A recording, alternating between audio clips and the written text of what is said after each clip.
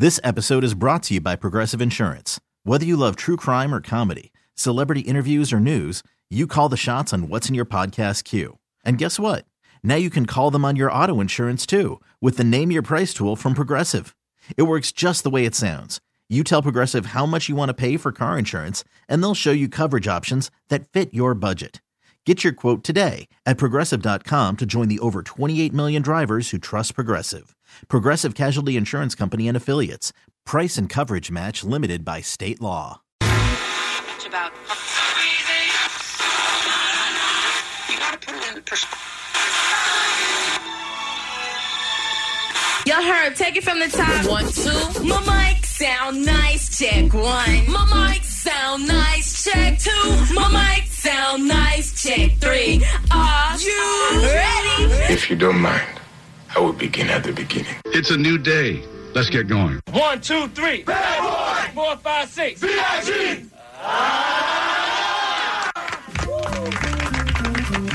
Oh, it's Wednesday. It's the day that was Wednesday. Who gets excited on a Wednesday? These guys do. I'm sure there's plenty of quality people who would love to have sex with what you got going on and not murder you. We were listening to what was going on. The one in particular, he was early. Then you had 3 others that probably a similar deal a little bit later, but a similar kind of a thing. And now. Everyone's worrying and it's a mess. It's America Corporation.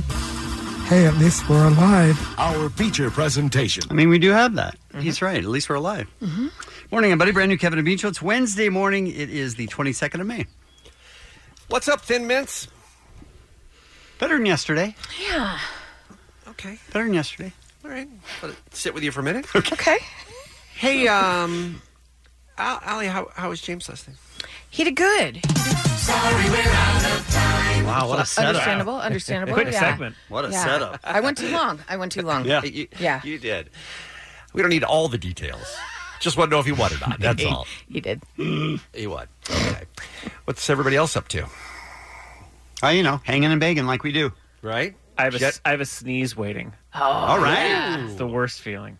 Looking at the light, trying to get it out. Is your sneeze super aggressive, like the one I did randomly out of nowhere right into the mic? Or is it cute, like kind of like you stepped on a duck like Beans? Well, There's Beans. I could That's never Beans. even pretend that it will sound like Beans. Oh, it's too bad. Adorable. I lean more towards I feel like if you can't reach that level that Bean has reached, Right? don't sneeze. Why even attempt? Right. Yeah. Dumb question. I am not a medical doctor. I know some of What? you are. But But, this is awful news. what causes sneezes? It's... Oh, I have no idea. I was going to make something up. Everyone's looking at me like I really know the answer, What, and then I you- realized I should not answer. You actually had the composure of somebody Yeah, who was no, actually going to fill us I in. was going to go, well, and then I went, no, this isn't worth it.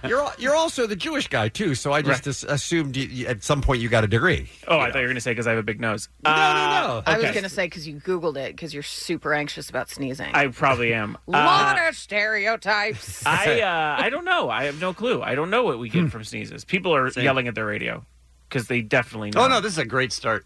I know when it's like a little dusty somewhere, I immediately sneeze. So it has to have something to do with like What's the in the little air? tickles in the air. Yeah. It's a compulsive... Okay, can I read this real quick? Sure. Yeah. A sneeze is a semi-autonomous convulsive expulsion of air from the lungs through the nose and mouth, usually caused by foreign particles irritating the nasal mucosa. All right, Yeah, so- it's irritation of the mucous membranes in the nose or throat. So anything gets in there and you're like, "Achoo-yah." Pushing it out. Sorry. There he is again.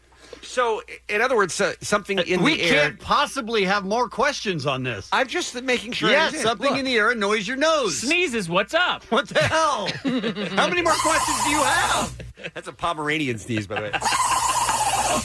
I also love. A lot of noise from a little animal. It is. Look, as I say, Kevin, I am a curious person. Right, but who they likes just to learn things as I go. Right. That's all. And they read the entire thing. Both of them read what it is, and Yeah, then they you read the had first follow-ups. sentence. It was the first sentence. I thought there might be more to it than that. I just want to make sure I clearly understand. That's all. Well, look it up. Well, we were talking. None of this helps that I have one in the chamber. I mean, I Okay, think it does. all right. You think it'll... I'm going to do the thing now. Do you think that the sneeze will come during the thing, or do you think it'll wait until after? If it does, I'll celebrate it.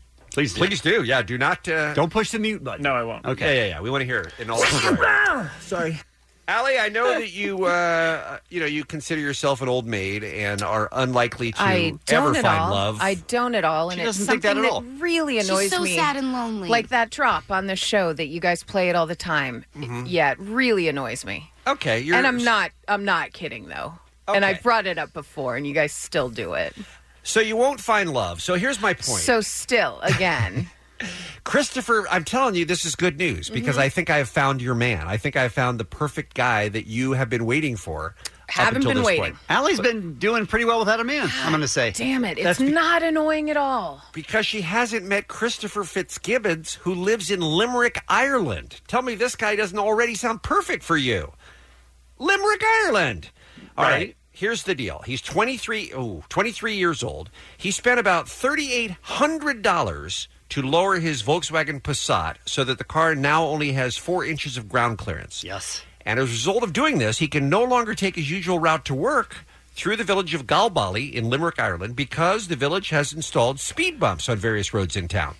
So he can't drive over them anymore because his car is too low. All right?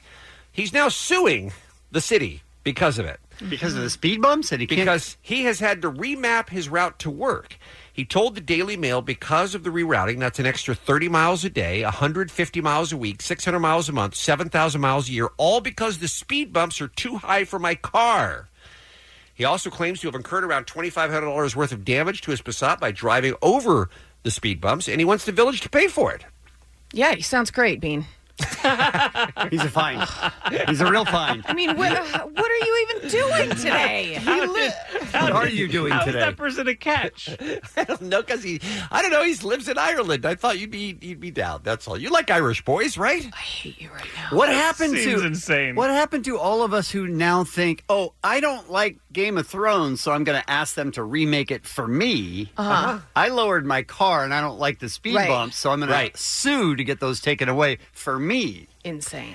He described his interaction with the village's road engineer like this. I complained about the first one for about 6 weeks, and they basically responded to me with 2 fingers up and put 4 more ramps down in February. I went to the council office where the road engineer is based. I got nothing back but physical and verbal abuse and intimidation. Physical abuse.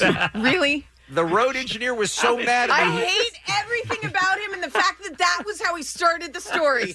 You're going to love him, How is boy. this a candidate to date Is your anyone? dusty V going to wet right up? He was getting the physical abuse, by the way. He wasn't holding, meeting it out. He was the recipient end. Chip just spit out I'm just trying to process what Allie just said. All right, go ahead. The road engineer was so mad at me and kept pushing me, telling me I had no effing right to be here, and who the F was I to complain. By the way, I like how they do business in Ireland because we're way too nice in this country. So anyway, he feels discriminated against, and he says, look, I was just trying to make my Passat look fresh, and this cool, uncaring, discriminatory town deliberately chose to build speed bumps knowing full well that it would prevent my fresh Passat from driving over them because they were all jealous of how fresh my sedan was. It's got to be. Did he really say fresh that many times in that many did. sentences? This is truly a swipe right. Awesome. So he feels discriminated against because of his modified car. All right, I'm going to put him in the file of not right for Allie then. I misread this situation, and we can let him go. All right. Okay. All right. We'll take him out of the hopper. He's in the hopper? He was in the hopper. Okay. Not anymore. What is true? No, it's not out. It's not coming out. What the hell? No, I'm pushing it, but it's not. It's. I'm going to sit with this all day. I think you know you're what I'm lying talking to us. The itch in the nose. Yeah, you know? that tickle, and you're Oh. like, here it comes, and God. it never does. Yeah. Anyway, you going to Kinda date like- that dude or what? Kind of like a man. Just, you wait for it and just never, What? I'm never sorry? appears. Yeah. Yeah, I'm just doing Doing the bit. the bit Right. with Bean. Jumping in. Having fun with the old philosopher. All right, let's talk about today's Kevin and Bean show, shall we? That can horn you up. I'm always happy that we're not on the air before 6, so people don't have to hear God. that. This is why we do the run-through, you guys. This is what the whole point of this half hour is. If that's the case, then when we start, it's going to be completely different because It's gonna be great. Because no one liked New that. show. New Okay. show. It's gonna be terrific. I'll have already sneezed. Actor David Tennant will join us in studio. Wow. Big name. How about Best. that? He is the best. I slept next to my dead wife. Oh, congratulations. Not me, but I mean, there's a story that I'm going to I introduce don't know. you to. You worded It that sounded- real weird. It sounded like you said it. Nope. And you said I. I mean, The guy said, I slept next to my dead wife. Yeah, there was no the guy said at the beginning. Right. Okay. I'm Hulk Hogan, by the way. Right. Okay. Jensen's top 5 music movies. We've really stretched this one. We really have. We've got your passes for Godzilla, King of the Monsters. Fantastic. And you don't want to be a horse at Santa Anita. No, you don't. No. It's coming up this morning. We will take a break. We'll come back with what's happening next. It's Kevin and Bean on K-Rock. Let's find out what the hell is going on. Allie's here with what's happening. You know, when you're driving and you're listening to certain music, it kind of affects your driving style. You're listening to some mellow tunes. You're just kind of driving mellow. Maybe something a little more aggressive. You're driving a bit quicker. Sure. Well, that happened to one driver who tweeted, driving home from Penn State, I got pulled over and given a ticket for the first time ever. And when asked why I was going 99 and a 70, I was dangerously close to admitting that I was banging out to Halsey's new song, Nightmare. So Halsey saw the tweet. That's pretty sweet. What? Halsey saw the tweet. Okay. Wrote back, what's your Venmo? I'll pay your ticket. Drive safely, please. How cool is that? How awesome is that? Halsey's a cool one. Wow. She's cool. That's awesome. Do you think I could send her my tickets? Yeah. I think if it's just every single one, it's Just a say, different I was song. listening to Halsey. Right? Yeah. Then like a love song, you're like, I was driving slow, real emotional, listening to Halsey. I mean, I think it's a great plan to abuse the kindness of somebody who did a nice thing. That's what I thought, actually. Yeah. Yeah, why not? Let's ruin it. Wow. All right, so no. Beans and no. Beans saying no. Yeah. Okay. Oh, I thought that's what we were all saying. Yes. Okay. It's a sweet thing that the lady did. Let's Too not late. take She just advantage paid my of her. mortgage. She did? Yeah, I just got the That is alert. Awesome. Yeah. She is a giver, you guys. Hey, you know what's fun? Mom shaming, right? Who's I agree. with me? If you can say something to a woman that's either pregnant or recently had her baby, you know, when she's really wants to hear your opinion. Don't do it, you guys. Don't We have do that. it We have a ever. story just like that coming up next hour. Yeah. Excellent. Well, this one involves Amy Schumer. She had her first mom shaming event, and boy, was she excited. She actually tweeted out, I've always wanted to be mom shamed. So Amy Schumer welcomed her baby Jean with her husband Chris Fisher on May the 5th, and she returned to stand up on Monday night. And predictably, people thought it was way too soon for Amy Schumer. Already? That's insane and inhumane. Contract or not, you need to be allowed at least 6 weeks for maternity. Like she was being brought up, like chained Forced, yeah. to do this set. Like, come on. Like she left her baby at one of the tables. Absolutely. For Just the laid him on drink there. minimum, yeah. I think she's voluntarily choosing to work. Yeah, I think Also, so. I knew about her doing comedy because Danielle saw it on Instagram and was inspired by it. See? She was like, Look that's at really that. cool to see she's out there so soon doing things. Absolutely. You know what else is fun, Allie? What? Spelling is fun. Oh, wow. Really? Really? Just because I said the word fun, you brought up the dumbest ever lyric in a Taylor Swift song? Because spelling is fun, kids. I don't think that's what we're saying. Spelling is fun. That's really Taylor Swift. Yeah. That's And Brendan Urie. embarrassing. Yeah. That's Just embarrassing. In the middle of the song, just what? What just happened? Why? Okay. Because you can't spell awesome without me or something. I don't know. I haven't really paid attention to it. The lyric like that? Big fan over there. Yes.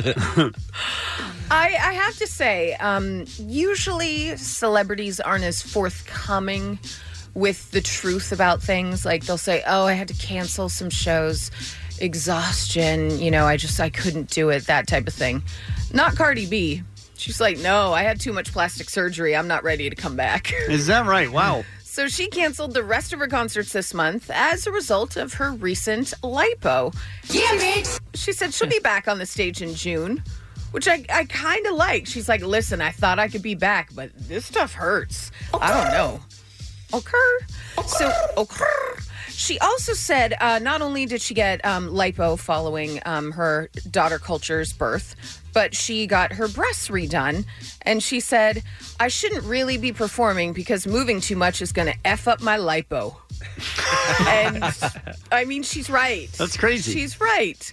But wouldn't you, like, everyone else would be like, I didn't get anything done. Right. No, What I'm are you just talking taking about? time off to be with my daughter. No. Is there a realer? I genuinely don't think so. A realer celebrity ever.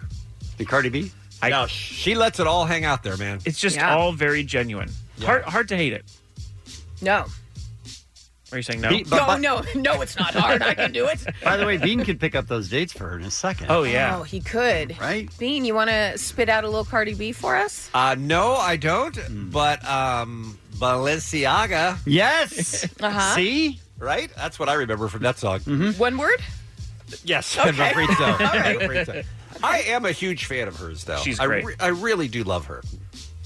You know what made me like her even more? When she started to get political on Twitter and people got mad at her, and her high school AP history teacher jumped on Twitter and was like, I dare you to question her about government. Being like, she's one of my top students ever. Really? Regarding president, because she knows every president. Like, she's like a politics person, weirdly. Wow. Yeah, and so it was a very cool moment where I was like, see, idiots? You think you know someone. I will tell you this right now. My AP history teacher would be like, I have no idea how she was in this class. And I know she took it so she wouldn't have to take it in college, but she wasn't great. I think that's what my teacher would say. And I'd say, Mr. Teleska, thank you. God, I wonder if he's still there. Shout out to probably Louisville dead. High School. No. Based on years, yeah. No. Well, yeah. Based on years? How old do you think I am? No, I know. I'm saying I think most of my teachers are dead, too. Because they were in their 40s and 50s mostly, right? Right, but that doesn't make them dead. Well, they're dead to me. I'm saying, like, you know. That's valid. Yeah. Okay. All right. How about your math teacher? You think he or she remembers you, Al? 100% Mrs. Really? Bennett remembers me because it was painful for that woman, but she did it with just like such a smile, like, I don't understand why you're not getting this. It was painful for that woman. I apologize, Mrs. Bennett. You were such a delight. She did what she could. Oh, my probably dead. God. I don't think she's Yeah, dead. most either. of our teachers are dead. Most of our teachers are dead. All right. I mean, let us know. Anyone at It Louisville is High funny. School? No. It is funny when Give a call. you're in junior high or high school. You think your teachers are so old, Yeah. and then you realize, Kevin, as I'm sure you did once you had kids, that they're like 30. Right. I remember thinking that 30 was old as hell. Yeah. Of course. When I was a kid. Yeah, I remember we had a first-year Spanish teacher, and he was, in my head, he was young, which was like 40. You know, he's young. You know, he's young for a teacher. I look back, I think he was like 26, 25. Isn't that crazy? He was a child. I wound up tweeting the other day about when I was young, probably like 8 or 9, an old man who I thought, like, he's in his 80s, obviously, told me something about my freckles. And he said, a girl without freckles is like a night without stars. And I was like, easy, creeper old dude. And then I started thinking about it. I'm like, that dude was probably in his 30s or 40s. Also creepy, Yeah, though. doesn't- Like, I'm doesn't not change the creepy I'm not part. changing the creepy factor, but wow, it's true. We really, like right now, a little kid would think, that chick is so old. Yeah. Oh, yeah. Your perspective changes for sure. Yeah. By the way, that's a very sweet thing that man said to you. Yeah, I think so too. About the freckles. Was it creepy though? He had his hand. What? Huh? Okay, never mind. What? Happy birthday, Naomi Campbell, Jennifer Goodwin, Maggie Q, Morrissey, and Daniel Bryan. Is there a bigger difference of human beings, Morrissey and Daniel Bryan? Yes. And that's what's happening. It's the Kevin and Bean Show. K-Rock. Let's revisit a topic that we have done the last 2 days in a row at this time. Allie kind of brought it up after she saw that, what film was it that was showing? Rocket Man. That Nope. is. Oh. Nope, the thing that was at the Wiltern or something in Oh. Revival. Oh, yeah. The Doors movie is The going Doors to be movie. at the Wiltern. That's what started it, and then we started talking about biopics and music movies and stuff like that, and she gave her top 5. Yesterday I gave my top 5. Today it's Jensen's turn. That's right. I'm very excited for this because I think we thought we were all going to have similar movies on our list. Yeah. I only have one real repeat. Is that right? That's true. You mean Almost Famous is not in your top 5? No. Then get the hell out of here. Gee, well, number 1, that's mean. 2, let me get through my numbers, then I'll leave. All right. Okay. Number 5 is a 2004 movie that I don't think enough people have seen called Frank. Have you guys seen it? I've not. It stars Michael Fassbender, but you wouldn't know it because the entire movie he's wearing a huge, giant human paper mache head. That's the one. Yes, I remember that. I do remember that. Guys, it's great, and no one saw it, which is always confusing to me. He's the lead singer of the band. His name's Dom Hall Gleason, right? Dom. I think I'm saying it right. He plays a songwriter and he's added into the band. And from that point on, it's just sort of like this chaotic trip through a band trying to blow up at South by Southwest and the inner dynamics of it. And it's really like a touching tale of trying to become an artist. It's great. And this is one of the songs in the movie. They all play their own music, and Michael Fassbender sings. Madrid, it's nice to see you. It's really nice to be here. I love you all. Stale beer, fat nut, smoked out cowpoke, sequined mountain ladies. I love you all. I mean, put your arms around me. He didn't get a record deal, right? Well, I mean, you have to see how it plays out. But I like it. They all play their they all play their own instruments. It's just a good movie. Okay. Why does he wear a paper mache head on his Never fully explained, other than the idea that he's eccentric. I love that. And he can't, really face an audience. That it's sort of told, but never directly said, like, I wear this because. He's Sia. He is, yes. Yeah, very much so. Okay, so my fourth one is a movie out of Ireland. It stars Glenn Hansard and Marketa Irglova, and it's called Once. Yeah, that was in my top 10, too. It's called what, Once? It's called Once. Once. It is so good. It was a hit play as well. But it's maybe the greatest soundtrack of the past 20 years, possibly. It's won an Oscar for it. After they basically follow two struggling musicians who fall in love. They weave in and out of songs throughout it. So it's a musical to an extent. Because I followed the rules and I didn't say, like, just because there's music in a movie. Sure, right. Some people follow the rules, some don't. I try to do it just when it's about a musician, Right, sure. as was said in the email. Okay, so... Emails, yeah. The cool part about this, too, is that they dated in real life after they filmed the movie and went on a press tour. Is that right? Sadly, they broke up. No.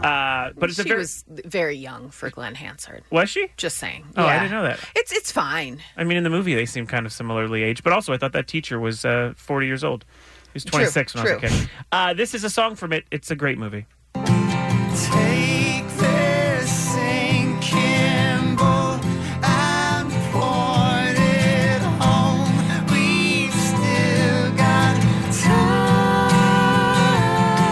Come on. Raise your hopeful voice. Allie was have no choice. It's like one of the greatest soundtracks ever. I think. Allie was lip syncing and doing the movements. My friend Steve won the Tony playing him on Broadway too. No kidding. Yeah. And the movie's like barely. It's like there's no budget in it. No, they film there's it from like afar. It's the whole great. vacuum cleaner scene. It's very good. It's a delight. My number 3 is Spinal Tap. We've heard enough about that. Number 2, I can't believe this wasn't on anyone else's list. It might be one of my favorite movies ever. Written, directed by Damien Chazelle before he made La La Land, which I hate despite being a white person. This is a movie called Whiplash, and it's unbelievably good. Oh, is that one where that guy just abuses the kid? The Yes. drummer, yeah. Came out in 2014. Stars Miles Teller, aspiring jazz drumming student. One of the best villainous portrayals, I think, by J.K. Simmons. He plays a college professor. That got him an Oscar for Best Supporting Actor. So good. 106 minutes. That's in my wheelhouse. That's key. That's in my wheelhouse. It also, for me, it takes a look at like what happens when someone wants to be the best in their field, whether it's like Tiger Woods or Kobe Bryant or whoever, like that has like given up their whole life in order to be the best. Let's listen to a clip. This is JK. He walks in on the student, Miles Teller, playing drums, practicing. This is what leads to the audition to join the prestigious school jazz band. What's your name? And your name, sir? What year are you? I'm first year. You know who I am? Yes, sir. So you know I'm looking for players. Yes, sir. Then why did you stop playing?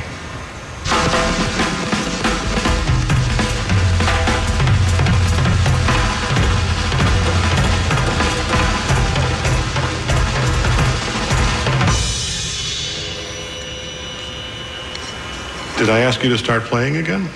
I'm sorry. I asked why you stopped playing, and your version of an answer was to turn into a wind-up monkey. It's great. I love that movie. That's a tough room right there. That was a great movie, though. My number 1. Just play it. Someday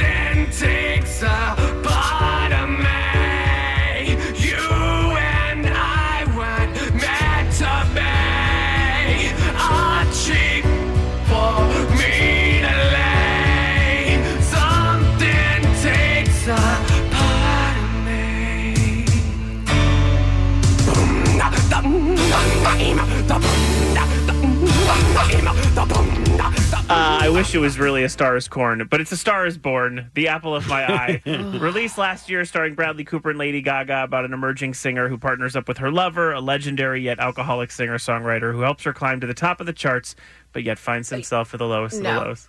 You picked it just so you could play A Star is Born.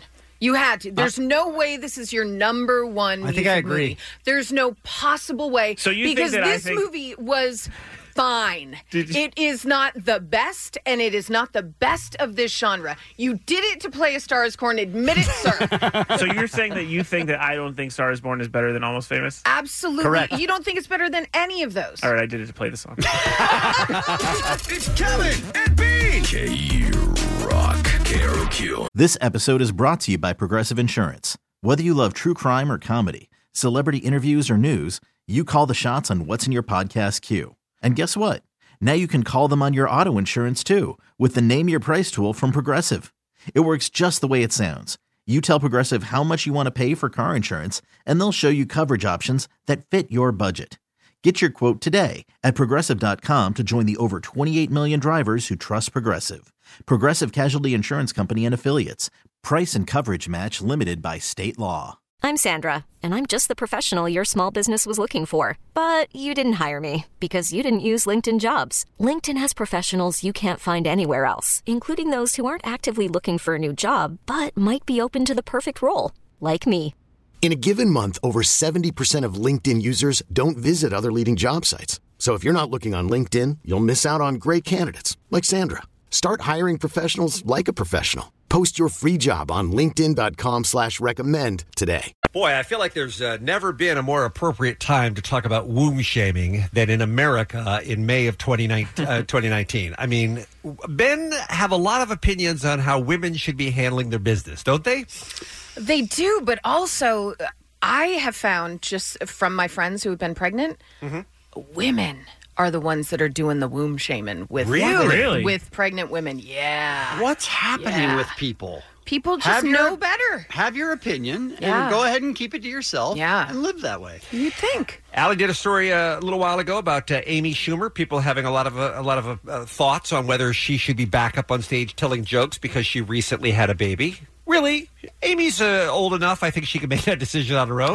Now she's too old. The to have a baby. word was inhuman, was it not? It's inhumane that you are up there on the stage while you just had a baby May 5th. Yeah, I feel like she could arrange for childcare to step out for 45 minutes if she cared to, and it's okay. Right. Well, here's a story that comes to us out of the Mirror newspaper in the UK. Woman steps in after mum-to-be is womb-shamed by Starbucks barista over order. So this lady walks into a Starbucks to get herself a coffee. And her name is Tiffany Stevenson. And she said an unbelievable bit of... Tiffany Stevenson is the woman who saw the encounter. An unbelievable bit of womb bothering in Starbucks. A pregnant woman got her caramel macchiato, and the guy behind the counter said, "Oh, it's for you? Do you want me to make it a decaf?" And she said, "No, thanks." Him, "No, I should because caffeine is bad for the baby." Her, "It's fine. I have one a day." And that, by the way, should have been the end of it.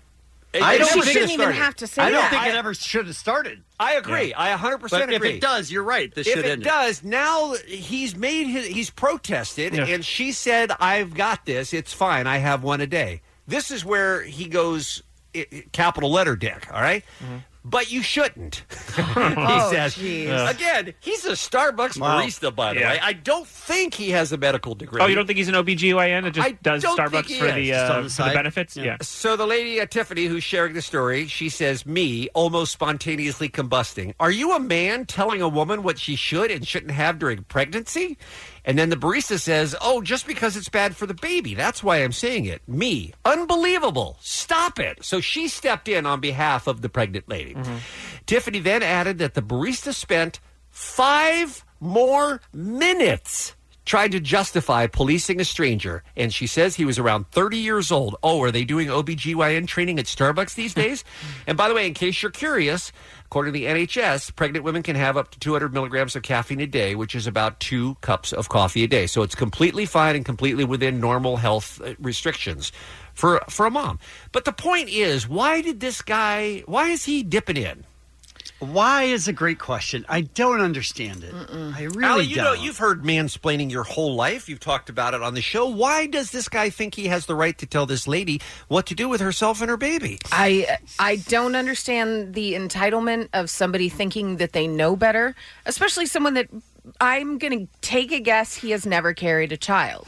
But between this and if you've ever been pregnant or know a woman that's been pregnant, they have been inundated with questions that are nobody's business. Yeah. Things like, are you going to breastfeed? I'm sorry, this is an Arby's. I just want to get a meal. It's insane to me that people feel that they have this right to tell you how to live your life like that. That is the extra it's step. insane. Like, everybody has their opinion. Okay. But the insane step is I'm going to talk to you about your decision, and I'm going to tell you why I know better than you. It's cuckoo. I have an 8-month pregnant wife who is... We've been very lucky in a sense that no one has done that to us at all. Like, no one is... the only thing that happened is that this last weekend, Danielle went into a bathroom to go pee or whatever. And as she was walking out, a woman goes, "Oh, my God, you're so pregnant." And then she touched the belly. Which is, number one, a stranger in a bathroom. Stranger danger. Yeah, it's not a good place. But we've been very lucky. Like, obviously, when we first got pregnant, we talked to them and they said 1 Starbucks coffee is the amount of that caffeine, 2 a day if you make your own. Our doctor even said to us, go ahead and eat 3. You could have 3 tuna rolls, basically hand rolls, in a week of sushi. Because people think you can't eat sushi either. So, I think it's just crazy to me that people think they know what's going on when in real life we're the ones going to the doctor and learning sushi is okay, or, a certain type of cheese is good, another one isn't. Pasteurized is a huge deal. So I just think it's funny that people would consider themselves experts when, until the day I went to the doctor, I would have thought all that stuff was off limits. And it's constantly changing, Yeah, always too. changing. When we were little, maybe some of our moms imbibed a little bit, and then it turned Maybe out... a lot, and then in my case. Yeah. No, I'm just kidding. Then you Explains a lot. weren't supposed to have anything, and now it's, okay, no, you can have a glass of wine. Then it's constantly It's changing. that way with lunch meats. So, for a long time, processed lunch meats were, this terrible thing you can't have in pregnancy. So when we talked to our doctor, they were like, honestly, you can get sick from anything, guys. I mean, that's no different than anything else. Just be safe with where you're eating it. Don't get it off, a food cart in Tijuana. That's a good tip, probably. Yeah. So, but it's like you said, it just changes all the time. Why would anyone pretend to be an expert unless you went to school for it? All right, I do have one question that I think may change our opinion on this, though. Maybe not. What happens if you see a pregnant lady smoking? What do you do then? That is a good question. My mom smoked. My mom smoked, too. But I don't understand. Through the pregnancy? Really? Oh, yeah. Throughout the whole pregnancy? Yep. She says she stopped. She didn't. I guarantee half the people listening right now are like, yeah, my mom smoked. Yeah. Absolutely. I know that people, you don't know you're pregnant sometimes for 4 to 5 months. Or people of a certain age, their parents were of the age where everybody smoked all the time. People smoked on planes. People smoked in operating movie rooms. theaters. Movie theaters. Yeah, everything. What would you do? My answer is the same. Yeah. Keep it to yourself. Yeah. Keep it to it's none of your business. I think I would quietly judge, but of course, quietly. I don't.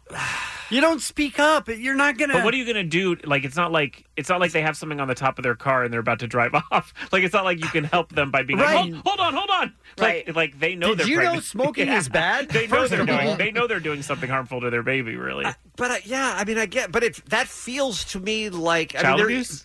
It does. It Yeah. feels like child abuse because there's no way that will ever be good for the baby, ever, in even limited doses, right? Yeah. I mean, that's a disaster. Even if you take the stance of I need to say something, see something, say something. That person isn't going to change No, because it you doesn't. say something. That person So already knows. You're just doing it for yourself. Yes. It would be funny if Keep she, your if mouth you go, shut. ma'am, you're smoking. I am. Oh God! And she just throws her Right? cigarette She down and had no stomps it idea. up. What? So you don't think she's capable of being womb shamed? That woman, the smoking lady, isn't capable of. No, I don't. Of taking advice. Clearly, from I don't think she stranger. cares. It's a true decision. Yeah, that's a real thing. Well, just to close, one of the comments on the story in the Mirror says, I am currently pregnant, and if someone tried to take my coffee a day away, I'd punch them in the face. None of his business. Love you for sticking up for her. I think we're with her. Yeah. It's the Kevin and Bean Show. K-Rock. Kevin, it sounds like you've got a new crush. Well, I'm not sure it's a new crush, but there is a morning show on ITV. Is that in Britain? Yeah. Okay. Yeah. There's a morning show there, and they interview weirdos, and they try their best to sort of empathize with them, and they don't mock, and they don't make fun, but they just let that person explain what they're about. This is the same show that had on the woman who has sex with ghosts, Yep. right? Mhm. Yep. And treated her like she wasn't crazy. Yes, exactly. They actually try to make her believe that they're on her side, and they do it genuinely, I think. I mean, they really do. So the headline for the article that I didn't write and wasn't about me is, I slept next to my dead wife. That was the headline. Well, it sounded very natural coming from you. Yeah, just rolled off your lips. I'm just saying it wasn't. You sound like a guy with experience, is all we're saying. But I'm saying We it's not get why about, this story spoke to you. it is not about me at all, though, is what I'm saying. And here's the But you're interview. related. Not. So here's the interview that they did with the guy who slept next to his dead wife for 6 days. It is a fascinating story and a beautiful story. Now, would you start off that way? I don't know if it's beautiful. Is it a beautiful story? Okay. Your relationship is incredible. So she was first diagnosed with cervical cancer in 2006, and you say she wanted to be in control of it. That's right, yeah. So from the start, Wendy got into the driving seat and stayed in the driving seat with her own health, so she didn't get on the conveyor belt of cancer and just sort of do as the doctors said. And she chose to take a natural health path, and during the course of the 10 years, she refused chemotherapy, refused radiotherapy. She thought that would kill her. And then at 4:40 a.m. on the 21st of April, she peacefully passed away. And I think it's that next step, your relationship with death, that ultimate taboo we have in our society. Because we do have a very unhealthy relationship with death, don't we? Look how hard he's trying. Yeah. Okay, it's what comes next, because we have a complicated relationship with death, but you seem to be not afraid of it at all. See, if it was me doing this interview, I'd be like, audience, hold on to your butts. Right, Listen same. to this. This dude's a sicko. In my opinion, I'd say we do, yes. So, I mean, Wendy was not afraid of dying from the start, so as well as getting in the driving seat on her health, she didn't have that fear. She's not a great driver, by the way, for her health. I'd just like to say that. Yeah, we shouldn't have her driving at this point. Right. And neither did I, in fairness. So not having that fear was a real asset to the whole journey. Yeah. We kind of came across some information from different sort of spiritual belief systems about what to do at death, and the Buddhists, for example, believe the spirit might take up to 3 days to transcend. The Steiner community that we spoke to said that the body the spirit can sometimes get confused and not know what's going on. So that's my spirit, by the way. They sit with their dead in vigil and to reassure the spirit what's going on in familiar surroundings with familiar people. Get to the part where you slept next to your dead wife for 6 days. So myself and Wendy talked about this openly, and we planned that that's what we'd do. Well, I mean, there are practicalities here. I mean, you had a lovely wicker coffin which you put her in the bedroom, and then so you could be together in the same room. She had a lovely wicker coffin. Okay. And that he put her in, and so that she could be with him in the same room after she died. So that's a thing. And this is to help his mourning process?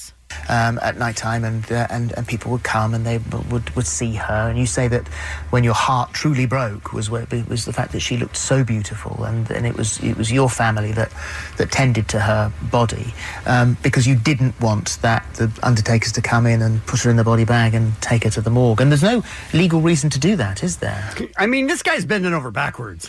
I mean, honestly, it's not legally wrong, right? Only 6 days, by the way? 6 days. And that was because he wanted her out of there before she started to decompose? I think you decomposed before 6 days. Well, you'll hear that. Not that we're aware of, no. So when she died, most people, I think, they call the undertakers, and within a couple of hours, their dead are taken in a black plastic bag to a refrigerator for a few weeks until the funeral. We just couldn't bear the idea of that. Myself and our 4 boys were all very close. Okay, he's got 4 boys now involved in this. I mean, it just sounds like he wanted to run the funeral or like the viewing. Yeah, it was like an open casket, but at the just house. for In their his family. bedroom. Yeah. And people would visit. For about a week. Okay. Yeah, I mean, I have to tell you, I would not do it. This is not for me. I don't have any problem with this guy doing it. It doesn't sound dangerous or weird or anything like that to me. I would say it sounds weird, but not dangerous. Yeah, I mean, I in other words, I think it's okay what he did. If this is what he and his wife talked about, and this gives him and his family comfort, I think I'm fine with this choice. We sort of were saying, how on earth could we be dealing with this if someone had just taken Wendy's body away? And we realised that we're being healed and helped so much by her presence still being with us. So it really helped your grief process? It really helped our grief process. Now, in hindsight, don't know how we would have coped if we hadn't done it that way. And it seemed so normal for us. It didn't seem weird or unusual. It just seemed totally natural. And what we had was Wendy in the room with us. All right, I hate to argue with you because you're in grief, but what you didn't have was Wendy in the room with you. She was there. She was dead. Her body was there. Look. The shell was there. I'm just saying. I'm going to start doing this. Wait. Start. I'm going to start doing this. I'm going to start How many different collecting bodies. Okay. You're opening a mortuary, basically, is what you're saying. I've decided this sounds very chill. Yeah. For those 6 days, a body left without professional help still behaves itself. That's how he asks. Very delicately. That's how he asks. Does she decompose? Does she start smelling? He says behaves herself. Quite a field trip to get right? there. Yeah. Poop herself. I mean, it was in no way. Yeah, she totally behaved herself. She totally behaved herself. That's great news that she behaved after she was dead. Oh, wow. Right? Wow. I, not for hygiene reasons, but for sort of ritual reasons, washed Wendy's body. We then put her in a lovely little cotton dress. Put her in a little lovely cotton dress. Yeah, we're getting there. And then laid her out in her coffin. We put a little bit of lipstick on, a little bit of makeup. Okay. Lipstick. Then we went to see Avengers Endgame. And we came back, and her body was completely gone. I made a decision because we're really in tune with nature and the natural health sort of road that we've been down. And for me, being with the dead body, watching it slightly decay, was just part of nature. Okay, now it got weird. Right there it got Yeah, weird. At that point it got weird. Not him putting lipstick on her? I mean, she wants to look her best. I mean, he doesn't want her out getting photos taken of her and looking bad, looking like she's dead. But once she starts just decomposing, it's part of nature. You got to make a call. It's life. Someone's got to come pick up Wendy. Well, as you guys know, and I've mentioned this many times, all you have to do is play reggae music, and she'll just wake up and start dancing around. Right. Everyone knows that. Right. From my point of view, if Wendy had started to smell, in fact, even if she'd started to stink... What do you think he's going to say? He's going to say, I'd love the smell of my dead, decomposing wife, Wendy.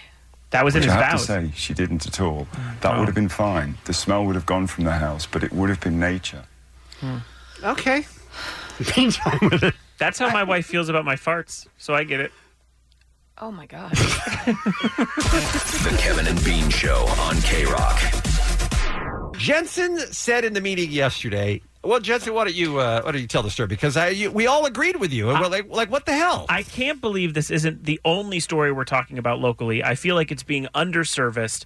The idea that 36 horses were found to be now euthanized in 2018 at the Santa Anita racetrack, on top of the now, 26 or something like that have happened, 25 that have happened since December 26th of last year, and so in 2019. This is a ridiculous amount of dead horses. I do see it mentioned here and there, but you're right, it's not anywhere locally, near Main Street. To me, it should be the top story locally, and I don't understand why it's not. Well, especially since so many people have such a soft spot for animals, usually they turn up to protest anything, right? Like, why aren't there 1,000 people out in front of Santa Anita insisting that they stop running races if this is the case? And all four of us would be very news heavy locally. We all check out what's going on. Obviously, it's part of our job, and the amount of mystery around this is also concerning.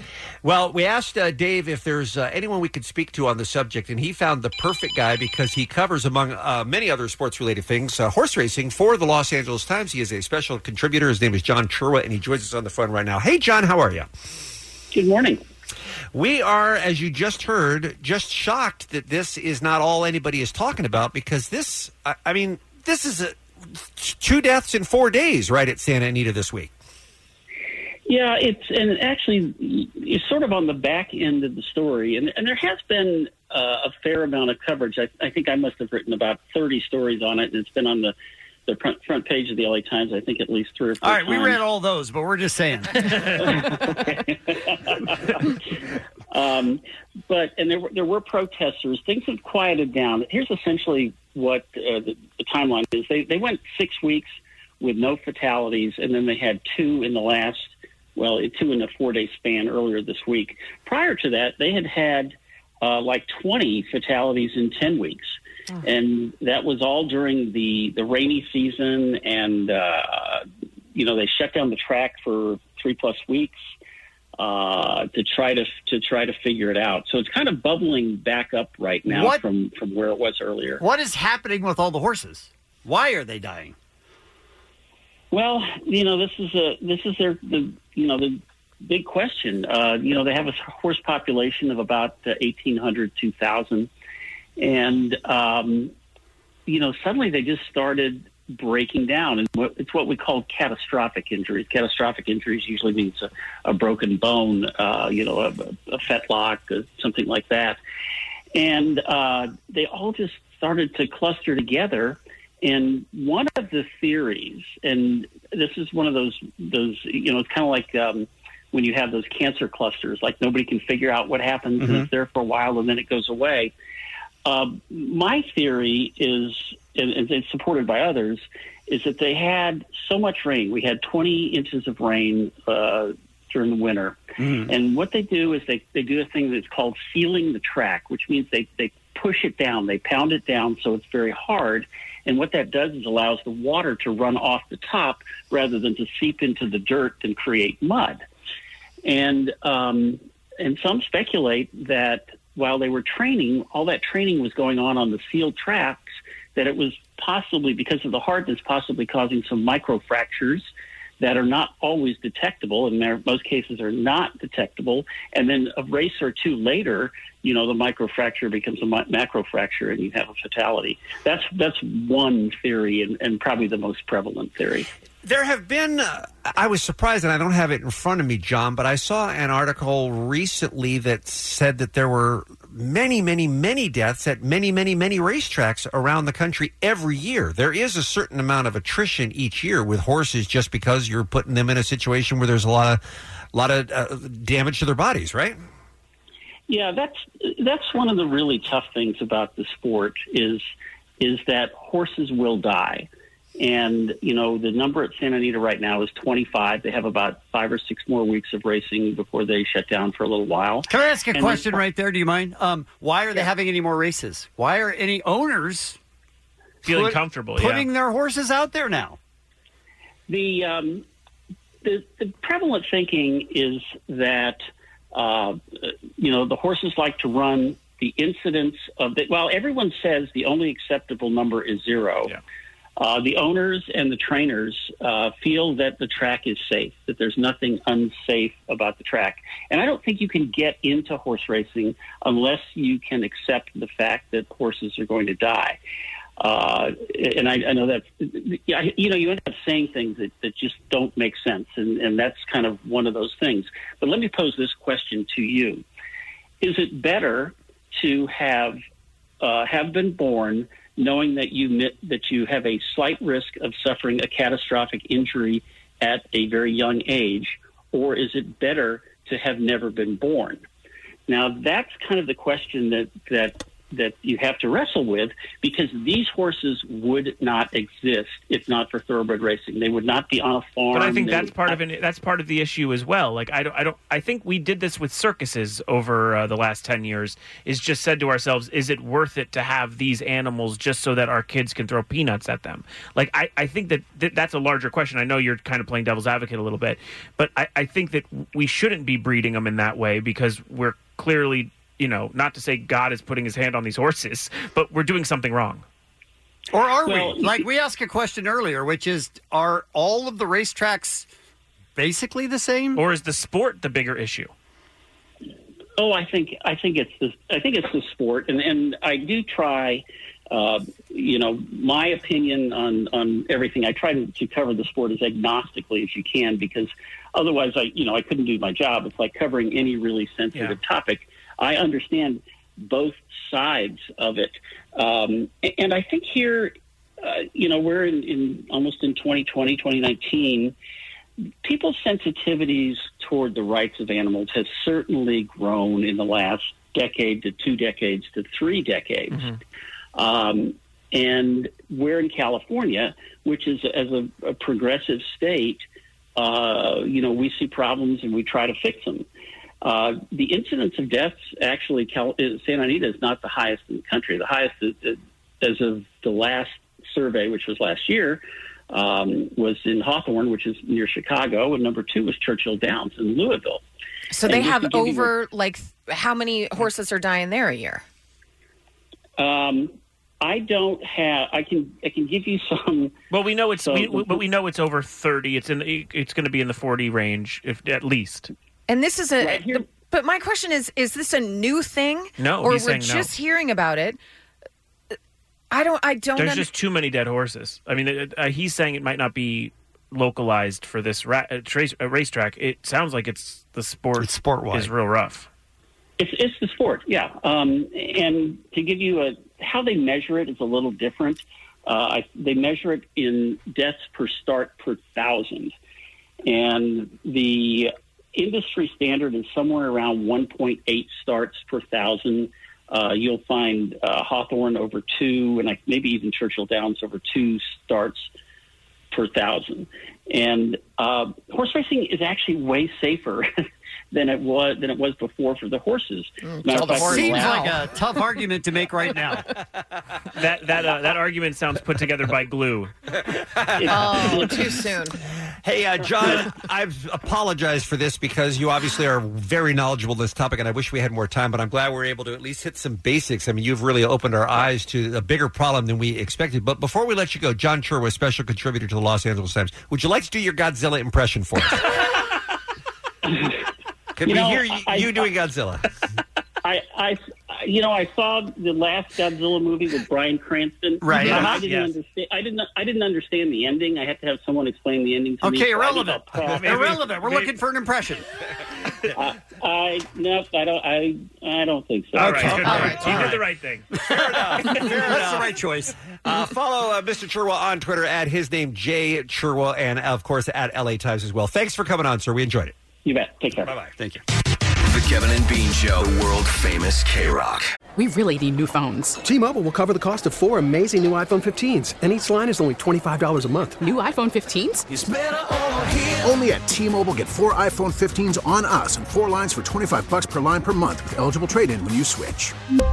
Minimum of 4 lines for $25 per line per month with autopay discount using debit or bank account. $5 more per line without autopay, plus taxes and fees. Phone fee at 24 monthly bill credits for well-qualified customers. Contact us before canceling account to continue bill credits or credit stop and balance on required finance agreement due. $35 per line connection charge applies. See T-Mobile.com. Calling all pop culture enthusiasts. Are you obsessed with all things celebrity? Do you live for the drama, the laughs, and the unexpected moments that unfold on social media? Then you're going to want to tune in to the Comments by Celebs podcast. Join us 3 times a week as we deep dive into every aspect of pop culture. Whether it's dissecting the latest trends or just chatting about your favorite celebs, Comments by Celebs has you covered. We have new episodes out every week. Follow and listen to Comments by Celebs on the free Odyssey app or wherever you get your podcasts.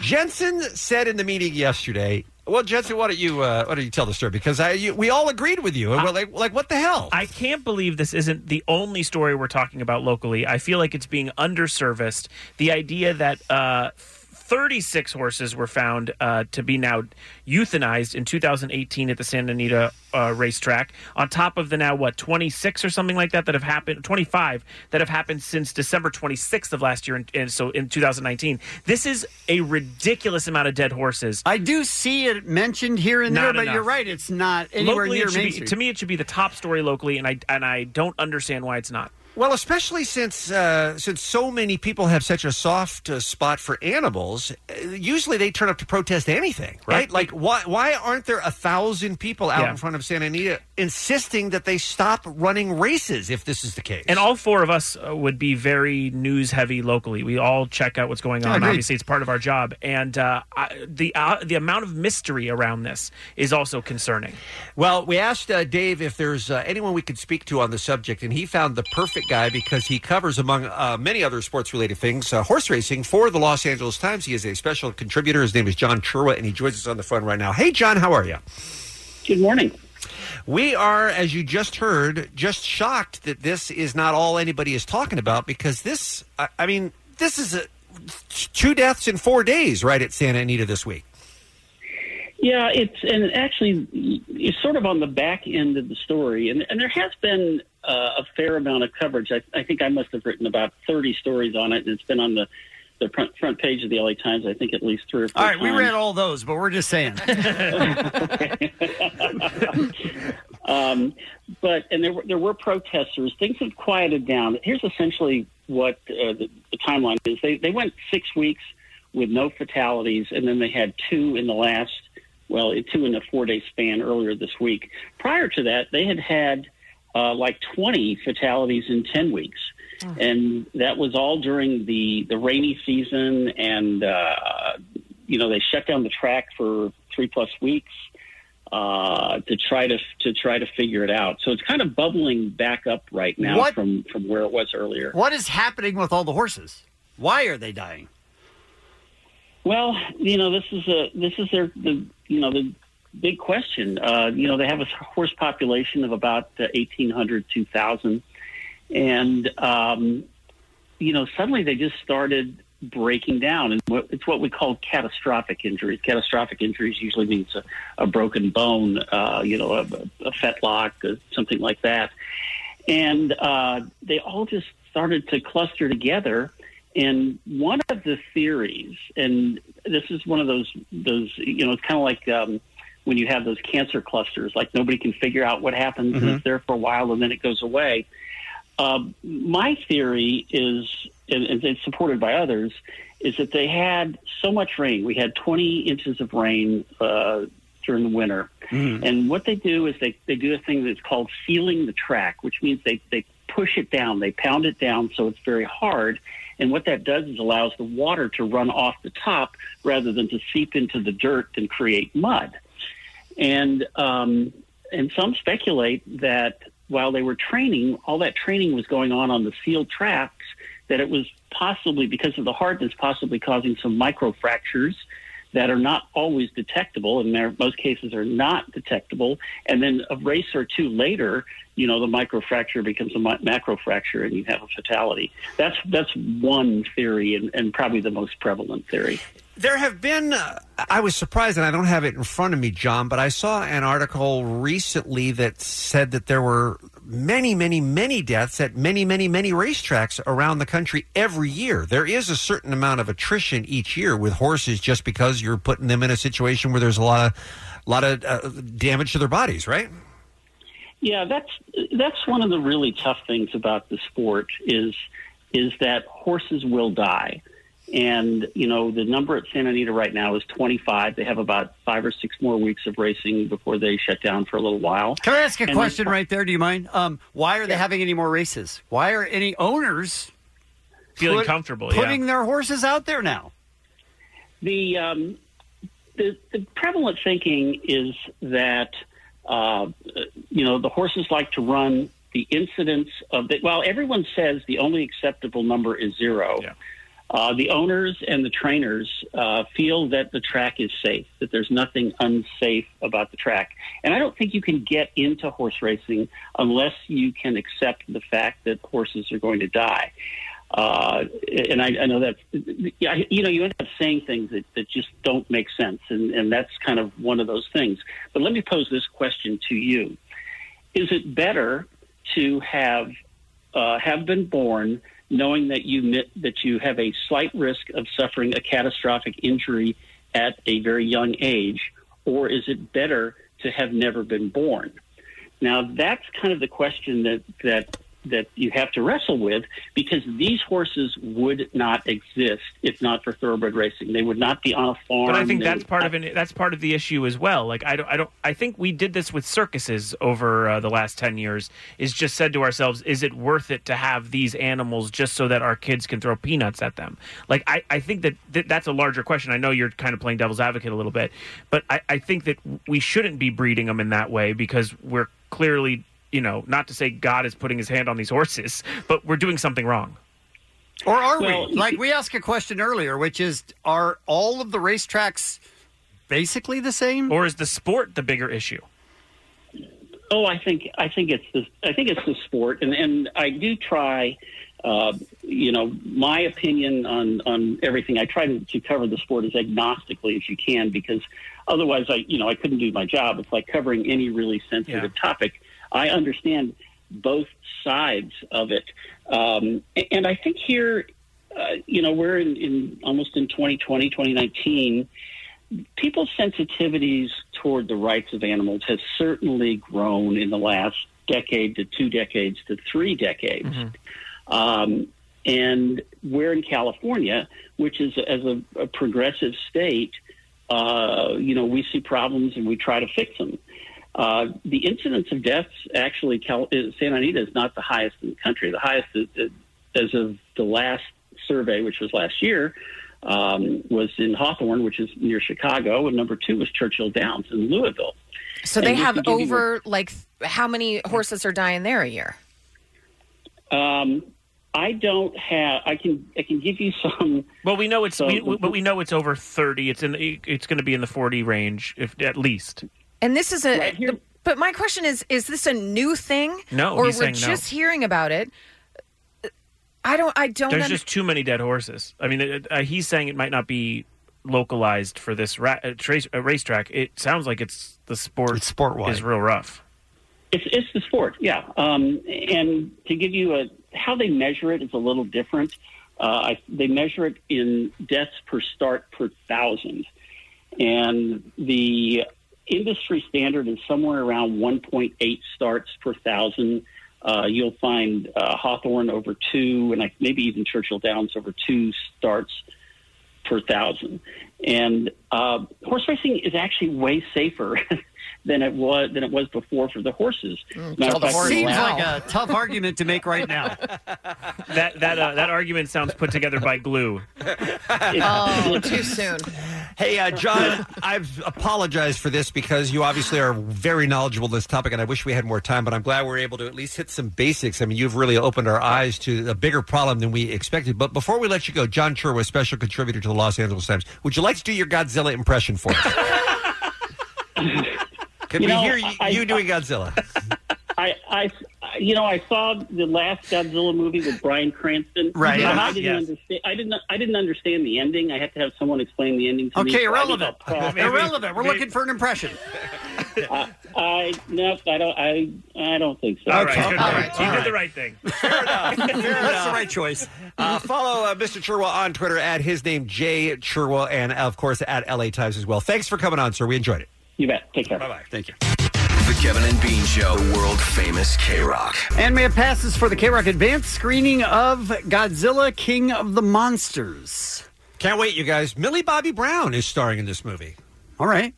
From Stranger Things. Right. I mean, we spend so much time thinking about the monsters that we forget that we have an actual real-life fun actress in the film as well. It's going to be the K-Rock screening May 28th, which is next Tuesday at the ArcLight Hollywood. Dave, again, our baseline. Let's hear your Godzilla impression. Sounds like we're still in the horses. I don't know how it gets any better than that. Let's go to the phones with our new game we call Godzilla or Notzilla. Godzilla or Notzilla? Can you sound like Godzilla? Godzilla or Notzilla? Dave, show them how it's done. I think that was a Notzilla.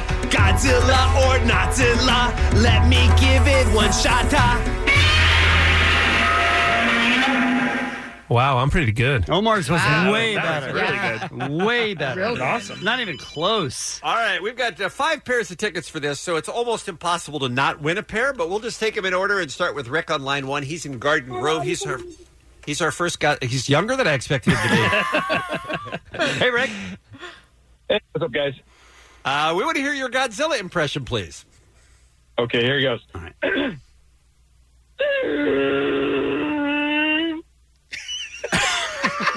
This is going to be fun.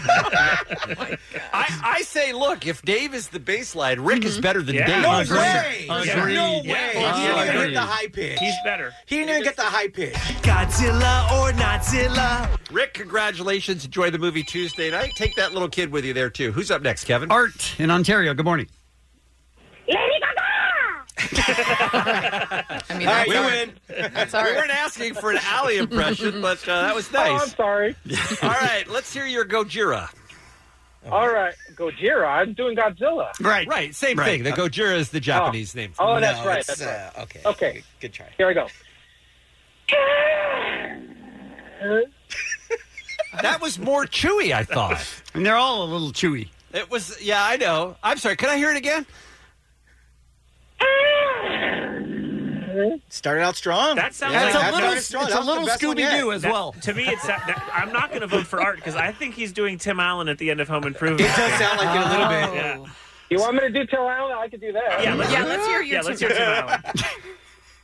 All right, Art's back in. He's back in Art's for me. back Wait, in. so we're giving him tickets Yeah, because for he sure. did it, Tim Tim Allen? Allen. Okay, Because all now I know right. the difference. Godzilla or Notzilla. All right. Now I know the difference. He's a man of 1,000 voices. You really Right? need to get Art in studio. That was All right. amazing. Let's go to Matt in Commerce. Good morning, Matt. Hey, how's it going, guys? Good, thank you. I think you can tell we're taking this very seriously. Let's hear your Oh, this is Godzilla awesome. impression. All right, this is for my 8-year-old Joseph. Here we go.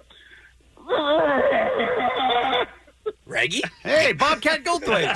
Good morning. It's hard for me to not vote for a guy who's doing it for his 8-year-old. Agreed. I'm passing him on. I say no. Oh, I say come on. I say yes. Yeah, I say yes. yes. Yeah. Godzilla or Notzilla. Mine is so much better than Matt's. I wouldn't say that Stop with it. that much confidence. You don't win either. Let's go to Austin and Northridge. Good morning. Hey, good morning, guys. How y'all doing? We are doing well, thank you. Austin, I think you can tell it's a very difficult assignment today. We're looking for your Godzilla impression and win tickets for Godzilla King of the Monsters Tuesday at the ArcLight. What do you got for us? All right, you ready? Here we go. Yes. Is that a cat in heat? This is the first time I can clearly say Honestly, no. honestly, no. What were you doing instead of Godzilla? What was your impression there? That was exactly Godzilla, brother. Look it up, brother. Look it up.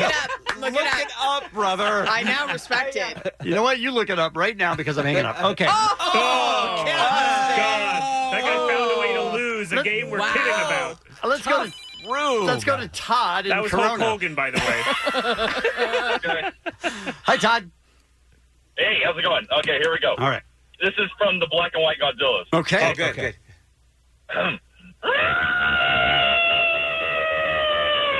Good morning, Marge Simpson. I'll allow it. Godzilla or Notzilla. I'm going to be honest. Mine is way better than Shut up, Dave. all All of right. ours. Congratulations, Todd. All right, we got time for one more. Let's see. Let's go to Londra in San Fernando. Good morning. Hi, good morning. All right. Godzilla Okay. impression. Are you ready? Oh, is this going to be a lady Godzilla? Okay. All right. Okay, hello, I'm ready for it. I'm ready for it. Let's do hello, it. my wife. I'm sorry. Maybe try that again. Just one more try. Okay. Good. Listen, one more try. I like when she runs out of breath at the end. Just Do it one more. one more Just time. One more. I think progressively she got better. I'm on the Every fence. single one. Just one more. One more? Okay. Okay. Really? Yeah, one more. We need to Londra. know. We need to know. Yeah. See? Oh, there we go. I mean, she's There getting we go. better. Let's do Okay. one more. Just one more. But To Londra, be this sure. time, She's no, Londra, you're almost there. Yeah, I swear. just get it- You're get right. it You're so close to deeper. the tickets. One more. deeper, like from the gut, start there and then go up. I say no. I say no. Come on, absolutely yes. One more. But again, we One need to- more? Yeah, because Okay. the last one was a failure. Okay, She you're ran right. out of breath. So one more.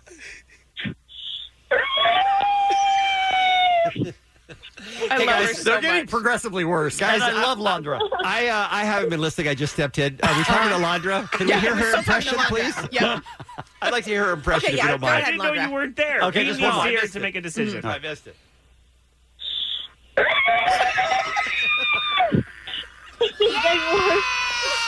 I love her so much. You're the best. Londra, have fun at Godzilla King of the Monsters on Tuesday night. More tickets tomorrow. This has been Godzilla or Notzilla. Godzilla or Notzilla.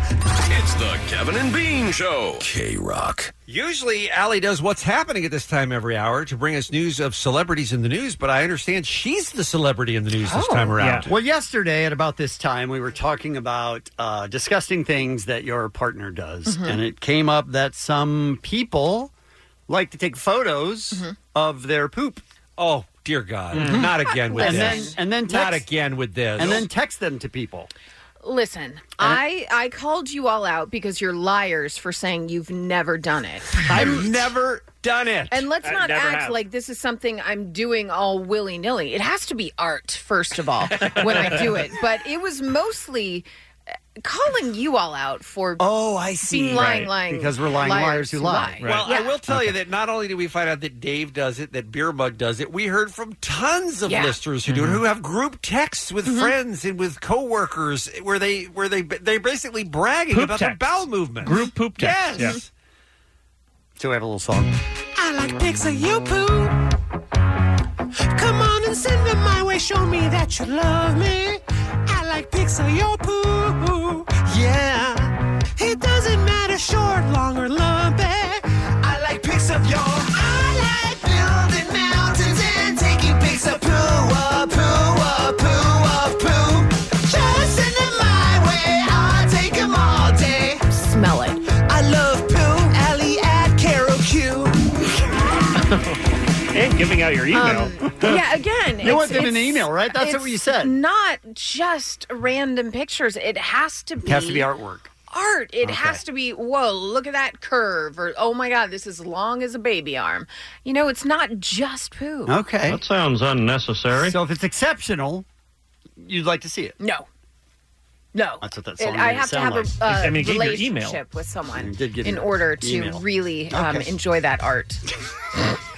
All right, Allie is here. What's happening? You guys, a recent New York Times best-selling biography of Tiger Woods is being turned into a scripted miniseries. This move comes just after Woods won his 5th Masters Championship last month. And, of course, he's widely considered one of the greatest career comebacks in sports history. The man's book, titled Tiger Woods, opens with the 2009 car accident on the day after Thanksgiving that, precipitated his whole infidelity scandal. Mhm. So I figure if you pick it up from there, I'm watching that miniseries. Yeah, that's what I want to see. I want to watch the heck out of that. Yeah, Page Six just came out with a bunch of new facts about it, too, that I didn't know. So I'm Really? sure it's coming out with the script, too, yeah. All right. Is that where we got the clip of his mom saying, "What happened?" Was that it? Yeah? Yes. Okay. Oh, I don't know. I think so. Oh, that's so sad. Yeah.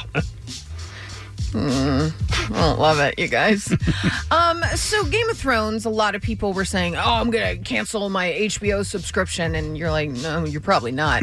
But what about those people that have the HBO Go subscription? Those people are called churn in the industry. This is when a user bails on a service due to either price hikes or the end of a global smash hit. Like you just got it to watch that one Just for show that. type of thing. Now that it's gone, you don't want to pay anymore. Exactly. And since streaming service subscriptions don't come with all the long-term contracts or additional fees for leaving or joining, like cable, there's a unique challenge for them to retain those users. Market research says the average subscription among leading streaming players lasts about 31 months, which was increased recently, but that pales in comparison to the time periods people obviously have traditional cable contracts. Sure. Those could be years.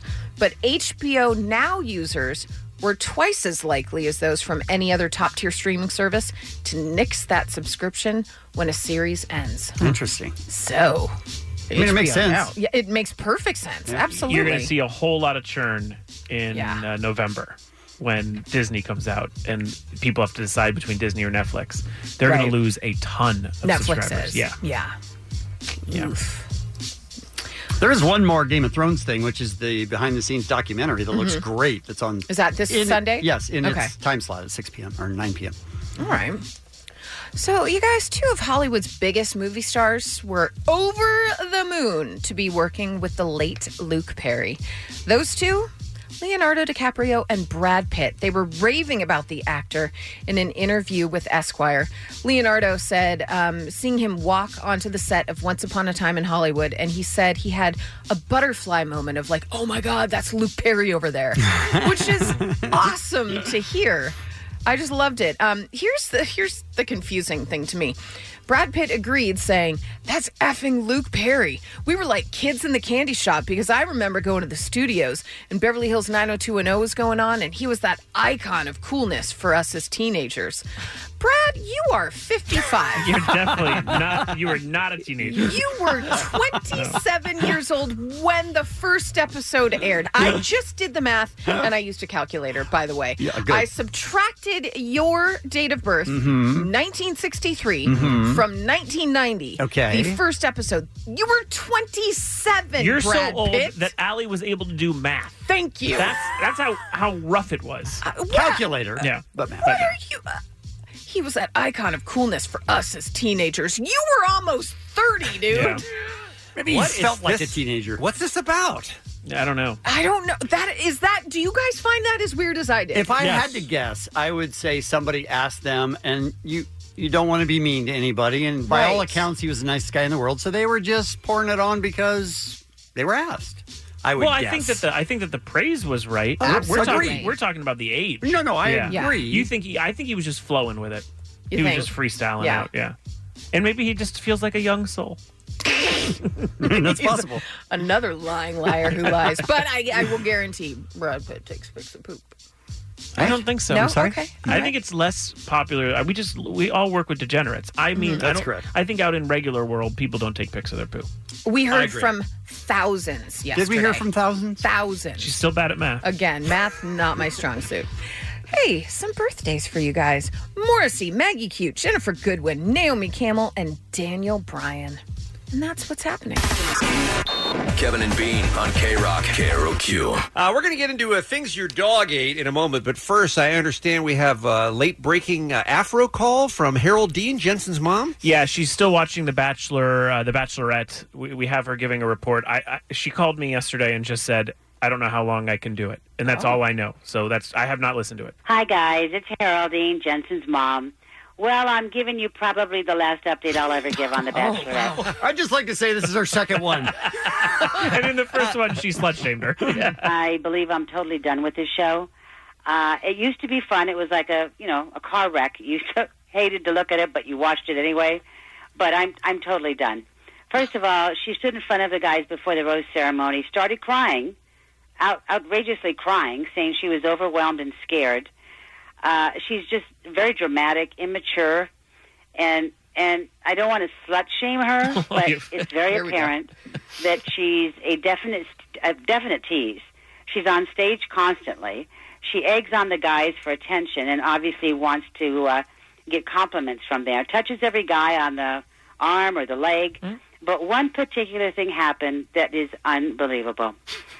She was over in a little nook at the mansion, and she was kissing on this guy, and then she asked him to take off his shirt, and he was one of the hot guys.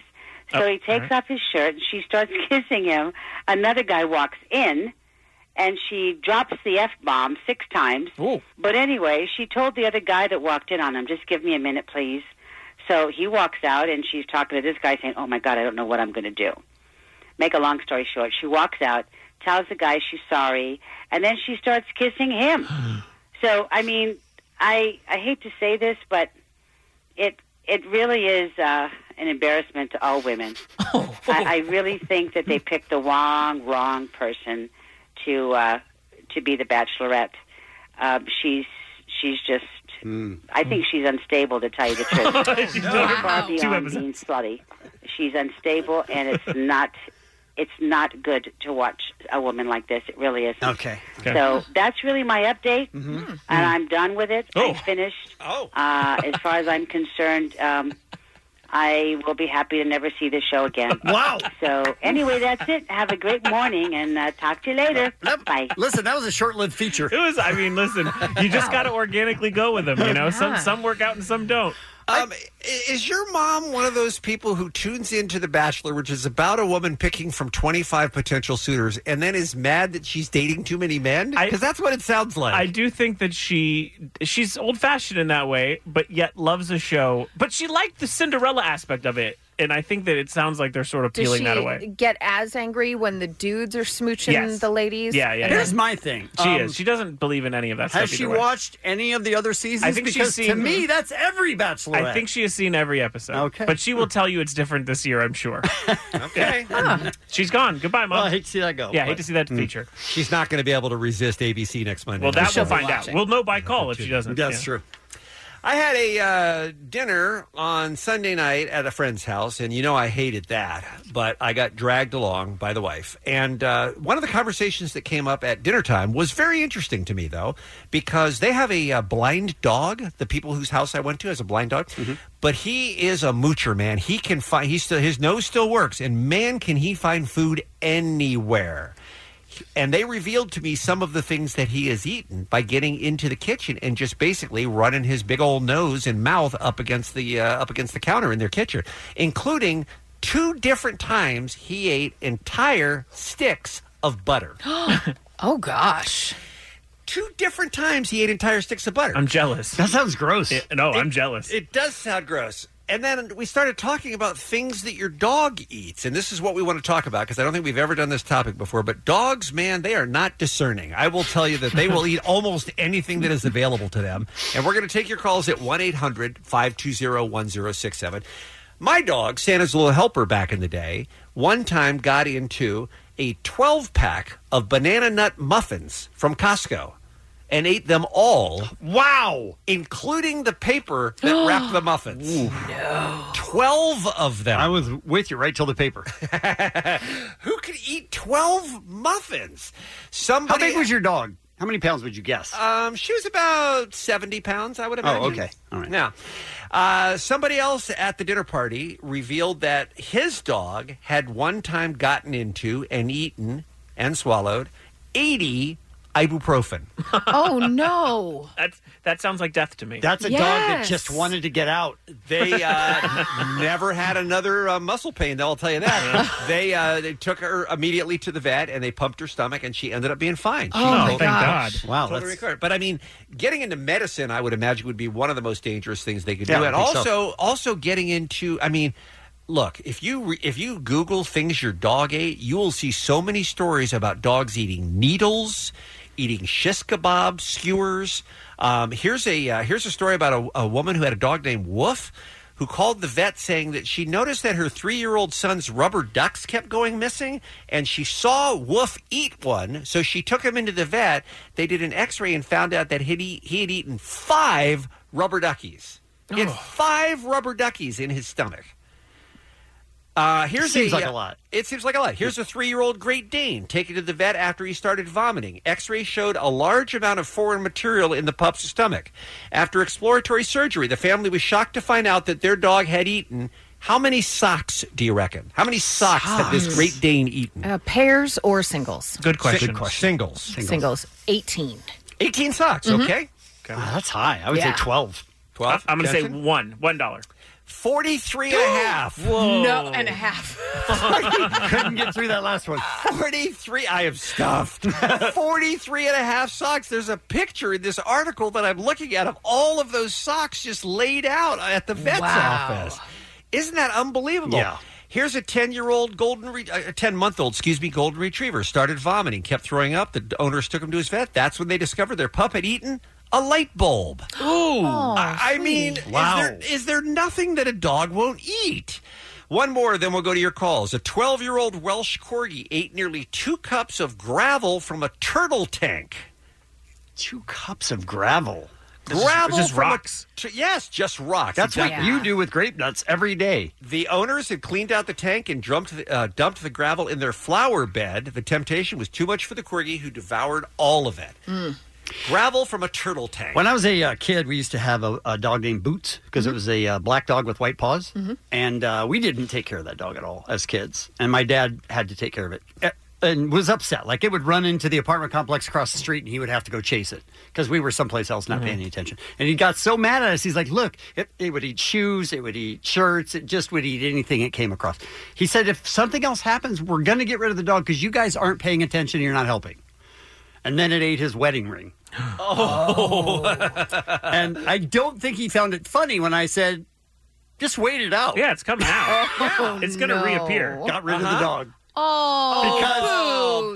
Because none of us were helping at all. Right. Like 100% the right decision, but... So he gets rid of Boots, and Boots still has the ring in his stomach? I believe so, yeah. Ooh, good find at the pound. Yeah.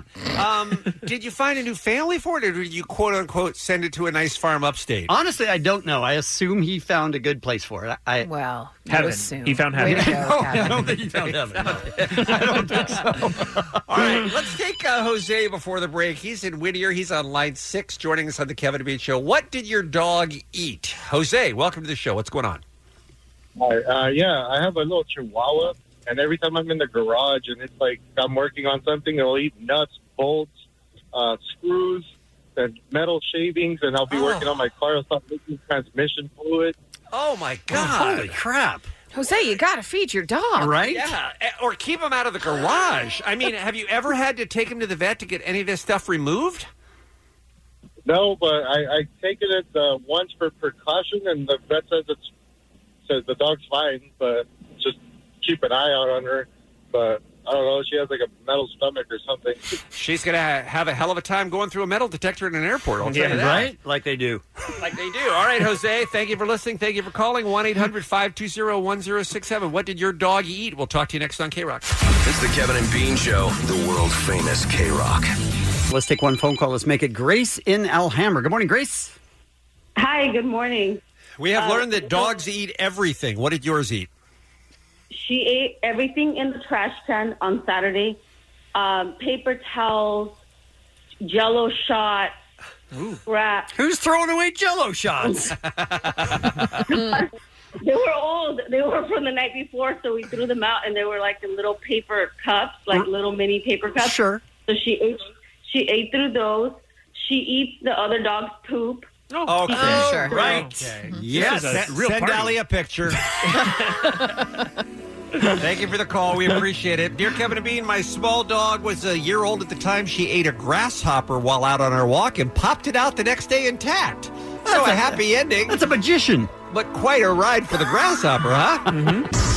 Stacy writes in, my dog ate something on a walk, didn't know what it was, but a couple of hours later, we thought he had a stroke. It turns out he ate pot that was on the street. He was high as a kite. Ashley, when I was a kid, my golden retriever puppy ate cow manure, a box of chocolate, and a hair scrunchie. She survived all of that, but it made for very expensive vet bills for my parents. We're taking your calls at 1-800-520-1067. What did your dog eat? Nick, L.A., up next on the Kevin and Bean Show. Hey, Nick. Morning, Thin Mints. How are you guys? No, this is not going to pick up. Well played. I love you, Nick. Well played. I love you. What'd your dog eat? I have a almost 2-year-old German Shepherd, and since he was a puppy, he loves eating socks. And the only reason I find out is when I pick up the dog poop, there are pairs of socks throughout the yard. Oh, No like pieces of the socks, or like a full, like they're coming out whole. They come out as a pair, too, right? Yes. Yes, okay. They're matched together. You're right. Yeah, you just throw them in the wash and you're ready to go. Did you think that the washing machine was like eating the socks? Like, you know how we always think we lost them in the wash? Like, did you notice you were missing that many? So for some reason, it's only my wife's socks. I don't know if she her stinky feet marinates the socks differently than mine. But it's only her socks. Wow. And I'm assuming she notices they're missing because for a while she didn't have any. You can't get new socks. We all know that. No. You gotta go out and get them. No. Yeah, you are living the dream life with this stinky wife and this dog that eats everything. No socks. I'm jealous, Nick. All right, thank you for the call. We appreciate it, sir. Let's go to Ella. She's in Glendale, line 4, up next. I just don't even see how a dog could eat this, but let's let Ella tell the story. Hey, Ella. Hi, my grandpa was Bumbo the Clown, and my dog ate a belt. Wait. Whoa, Barry in the lead. Barry in the lead. Wow. You were raised by clowns and your dog eats a leather belt. You're made for our show. Yes, exactly. How does a dog eat a belt?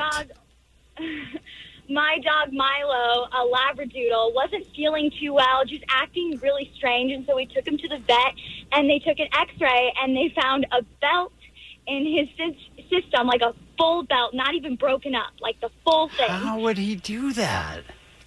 I don't know. Did it have a giant belt buckle too, like a cowboy? Yeah, what about the buckle? Yeah, like the belt, the buckle too. Oh my gosh! Did they have to operate to remove it? Yeah, they did have to operate. It cost us about like $5,000 for like meds and just trying to get him back to the way he used to be. But they did have to remove it. It was bad. Ella, have we talked to your dad? Yes, you have. I thought so. All right. I love that we know all of Bumbo the Clown's family. Wait, Dad's on the phone too? What's happening? Hey, this is Ella's spot. This is Ella's time, dude. All right. This is my favorite family. You guys are awesome. Thank you, Allie. We appreciate you listening. Thank you for the call. Let's go down one to line 5. Susan, Los Angeles. Oh, this is a travesty. This is a crime against nature. Hey, Susan. Hi there. Okay, so my aunt's dog ate a 2-inch needle, and right before surgery, he pooped it out. But my dog ate most of my vibrator and left the remaining bits in the living room for my parents to find. Oh, very nice. Your dog is a snitch, Very too. nice. Insult to injury. I know. I guess she really likes me. That's awesome. Thank you for the call. We appreciate it. By the way, morning, y'all, from the 626. My husband's puppy ate a bottle of Gorilla Glue. And his stomach started expanding. Thank God we got him to the vet just in time, so he was fine. That's good news. I'm glad that all of these stories so far have had pretty happy endings. You know what I mean? Sure. All right, let's go to Greg, Huntington Beach, up next, line 8. At least this one is food. This is the first one in a while that's actually been food. Hey, Greg. How we doing? Good, thank you. Yeah, so we had hot wings one night, and then my dog got into the trash and ate about at least 20 hot wings. And what I used to do is I used to have a metal pooper scooper that I pick up his poop, and so I'd kind of stick it underneath him right when he would start pooping, so I'd just make it real easy, and convenient. This is a beautiful story. Well, the next day when I went to do that with him and the poop started hitting the thing, it sounded like rocks coming out of his butt. Just ping it. Sorry I didn't take a picture of it, Allie, and send it to you. Me too, Greg. No one's more sorry than me. It's too early for her to get turned on anyway. Thank you, Greg. Appreciate that. You guys want a drunk dog? We've Yes. got Michael on line 2. He's in Whittier up next. Hey, Michael. Hey guys, good morning. Good morning. Hey, so we were gonna have a party on a Saturday, and Friday night we got everything all ready, and we put a bunch of the supplies on the back patio.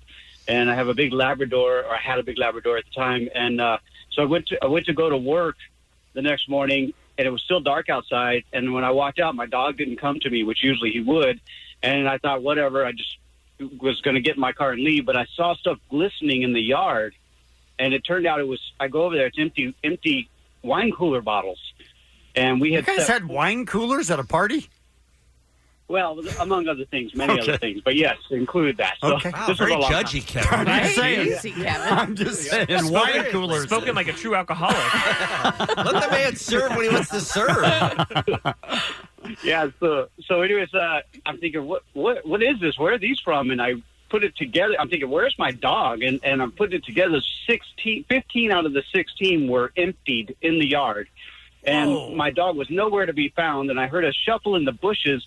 And I walk over there, and there's the dog laying in a planter, completely wasted. He had never slept in a planter in his life, and he couldn't even get up to walk with me, which normally he would have. He drank 15 wine coolers. Please tell us he was okay. He was all right, though. He was all right. He was perfectly fine. He slept it off, but now I have to lock up the liquor cabinet. Do you still drink wine coolers? No more wine coolers. Okay, I'm just checking. It's Kevin and Bean on K-Rock. K-Rock. K-R-O-Q. 106.7 K-Rock is KROQ. It's the Kevin and Bean Show at 9:08. That was not a very professional way to get into the segment, Kevin. David Tennant was looking in the other room and just waving to people. Like the nicest person ever. So that distracted you. Yes. You saw something shiny. Like, what's happening? Sorry. I only know him as a podcaster, but apparently he does some acting on the side. Ladies and gentlemen, from the upcoming Amazon series Good Omens, David Tennant is in studio here. Morning. On the Kevin and Bean Show. How are you, Mr. Tennant? I'm very, very honored to be here. Well, we're as pleased as you are. We've been lucky Probably enough to, more. We've been lucky enough to talk to you on the phone a couple times before, but this is your first time in the studio, so it's very. great to have you. This is hallowed ground. When I first came to LA, 22 years ago, which is impossible because I'm still only 30 years old. Right. I was very sort of nervous and didn't really know. And I found this station, I found this breakfast show, and suddenly the world was fine. What? Oh, Suddenly David I thought, this is. Tennant. I know you played. Said no one ever. You make bad choices. You played Bittersweet Symphony by the Verve. Oh, sure. Every 7 minutes. I Yeah, think. oh, yeah, that's about right. Uh-huh. Yeah, Still yeah. do. Sounds right. And I thought, I can stay here. This is good. Well, that's So you're my very happy place whenever I come to LA. This radio wow. show. That is very Lovely. sweet of you to say, and I do know from following your career, and we have mutual friends in the business that you've been a radio geek for a long time. Love a bit of radio, yeah. And you've done some work for the BBC as well, right? Well, I've done quite a lot because we have Radio 4 back there, which is sort of like NPR kind of thing. But we do I do a lot of radio plays, a lot of audio drama. I love all that. Yeah, Right. And is that partly why you decided to finally do your own podcast? Is because you like the experience of interviews so much? I think I like the audio medium. I think I find it. There's something about it that is it's unlike anything else. It just gets inside your head, doesn't it? And the podcast thing was a bit weird. It sort of happened a little bit by accident. I was listening to podcasts. Yeah. And I was listening. There was to... a microphone there, and it just Yeah, started talking. I suddenly- didn't realize they My were whole recording. house was Somebody cute. pressed play and record, and there we were. I was listening to a lot of podcasts, and I had a conversation with my agent about podcasts, and she's a big podcast fan, and we got very excited about it. And then suddenly she set up a meeting. I was literally kind of going, I'm doing what? And this person's going, who can you get on your show? And I'm thinking, I don't know. Don't have a show yet. I don't have a show. Yeah. I mean, I'll call up a couple of mates, and then it just it kind of happened to me. And it's weird, it's not my skill set. I'm not a journalist. I don't know. But you are. it's- You come but on, what I it's what I talking. it is what you're. Come on now. But what you're good at, though, is letting your guests talk. You talk very little on your podcast. Well, they're much more interesting than me, aren't they? Is it a weird dynamic? And I know we have so much ground to cover while you're here, but I'm just so fascinated with this. Is it a weird dynamic because almost everyone you've had on the show, almost everyone, has been an actual friend? People like Olivia Colman and people like Jodie Whittaker, people John Hamm. Is it weird then to kind of start interviewing them rather than just having a conversation? I mean, do you probe more than you would if you were just at lunch? He probes at lunch like a crazy man. Oh, my lunchtime probing is famous. Legendary. Famous in showbiz. Can't even enjoy the food. I think you probe in a slightly different direction. You probe in a different hole. Can I say that? I know you can, but I wish you wouldn't. It's approved. So it's a different sort of a thing. And some people, I'd say about 2/3 of the people were friends before. And they react in very different ways. Like Jennifer Garner found it hilarious that I was interviewing her. So she would slip into interview mode and be terribly serious and terribly erudite, and then burst out laughing because I was asking her questions. What is this? This What's is going on right now? ridiculous. But I suppose you were interviewing people who are used to being interviewed, so they kind of know what the form is. Yeah. But then, hopefully, because you know them, you have a slightly different sort of conversation than they might have. You've had to have people, because we do interviews a lot, you've had to have people that just don't talk. And it's frustrating. I don't because think that's been the case on David's podcast so far. Ever? No, I haven't. No, but then again, Wow. I'm choosing people that I know are going to be okay, and that if I ask someone to do it and there's any resistance at all, I just go fine, leave it. I don't want you. I can't bear the shame. So I think anyone who turns up kind of knows what the deal is and is willing to do it. Tina Fey. I know. How Come cool was that? on. I know. How did what? Well, I didn't really know Tina very well, but how'd we'd that met. even come about? We share a publicist. Okay. There you go. If I may say. So who's just Hollywood. that's who I was waving through the Oh, I through see. the- Okay. Yeah. Sounds like your publicist needs to book our show. Do you know what we just discovered? They're in your building. They're upstairs. What? Are you Your kidding? publicist? Yeah. Well, send them down every now and then. They're over there. Have a chat. We are clearly available for cupcakes and cookies at any moment to help. So, David, I understand, true or false, that you are one of those lucky people in the world who has known since he was a wee lad, as you might say back home, what you want to do for a living. Like, there was never a decision you had to make. It just kind of hit you at, like, age 5, right? Probably even earlier than that. Early? Really? Slightly unbelievably, yeah. I read that you actually said to your parents, I'm going to be the doctor. I don't know if I quite said it like that. That's sort of like that's passed into mythology a little Okay. bit. But I certainly was watching Doctor Who as a kid, Mhm. and I know I was 3 years old because I remember the bit, and I've been able to date it. Wow. Since. Wow. I saw one of the actors regenerating into another one, so that was 1974. I was 3 years old. Oh my gosh. And I remember that prompted a conversation with my parents. Now, I mean, I don't know how. I don't know if I'm slightly misremembering things, contracting them over several years. I love it. It's a great story. It's a great story, and I would just say Just go with it. Keep going. Just go with it. We'll edit this. I remember having a conversation about what actors were, and the actors were people who pretended, and they weren't actually Time Lords. They were people pretending to be. I wonder how many people watched Doctor Who and thought the exact same thing, but of course never ended up playing Doctor Who. Yeah, well, sure, and there's no reason I would why. say most, Kevin. Right, right, a lot. Yeah, I'm not great at math, but Okay. I think a staggering A amount. large amount. Yes, Okay. yes. Statistically unlikely. Yes. Right. Yeah. So is every choice you made from the time then you got into junior high school and high school, as we call it, you always worked toward, hey, I'm going to be an actor? Yeah. Yeah, no, it was pure. I had absolutely no precedents around me. I didn't know any actors. I didn't know anyone who'd become an actor. I was from Paisley. That's not somewhere actors come from. You know, I was a little sort of Scottish person with eyeglasses with Scotch tape around there was nothing about me Right. that suggested I should That become an screamed actor. actor. Exactly. Right. But I think because I had no precedents around me, I thought, well, why not? There's nothing to stop you becoming an actor, because I didn't really understand how difficult it is, or how unlikely it is, or how statistically vanishingly small the possibility of it is. Was it difficult for you in the beginning? Was it hard to find roles, or did you have some lucky breaks early? I was all right. I went to drama school in Scotland, and I worked in touring theatre in Scotland. That's where I started. So I did sort of one night stands doing Brecht plays in a van around the Highlands and Islands of Scotland, and I've just about managed to join the jobs up ever since. But you never feel like it's done. You never feel like you've arrived. Any sort of freelance anything, I think you always feel. Yeah, but well, you were I did. Doctor Who, right? I mean, it all came together. You literally became the character you watched as a kid. It's ludicrous, isn't it? Yeah, it's bonkers. absolutely But ludicrous. that had to give you some feeling of, okay, I'm pretty good as an actor now. As far as jobs in the future? No, you're not factoring in the Scottish Presbyterian self-hatred. I forgot about that. Okay. Yeah. You have to get that. That's and my so bad. at all times you're convinced that it's You're not all- worthy. You're not worthy, that one shouldn't be there, Yeah. and that there's So somebody do you- about to tap you on the shoulder and say, Are you "Get out." still like the actors we hear from sometimes on this show, who as soon as a job ends, no matter how good it is, no matter how prestigious it is, no matter whether you've won an award or not, you still think, am I going to get something else? Is it finally, am I finally out of jobs? No, I'm not like that. I don't wait until the job has ended. It's in the middle of the previous job. You're very much You start aware of- freaking out? Yeah. This is it. It's the last job I'm ever going to have. Could I retrain as a barista? Is there still time? David Tennant is our guest here on the Kevin and Bean Show. Believe it or not, he was able to get some work. It premieres next Friday, May 31st on Amazon Prime. It looks fantastic. We have so much to discuss about Good Omens with our guests when we return right after this on K-Rock. It's the Kevin and Bean Show. K-Rock. The delightful actor David Tennant in studio with us here on the Kevin and Bean Show. His latest project is called Good Omens. It premieres next Friday, May 31st on Amazon Prime Video. Now, That's your right. character Crowley is not actually the devil, right? But he is from hell? He's a devil. A Yeah. devil. Yeah, he's are the- you tired of being typecast, David? No, it's my Scottish Presbyterian upbringing, you see. It's coming back to help me out.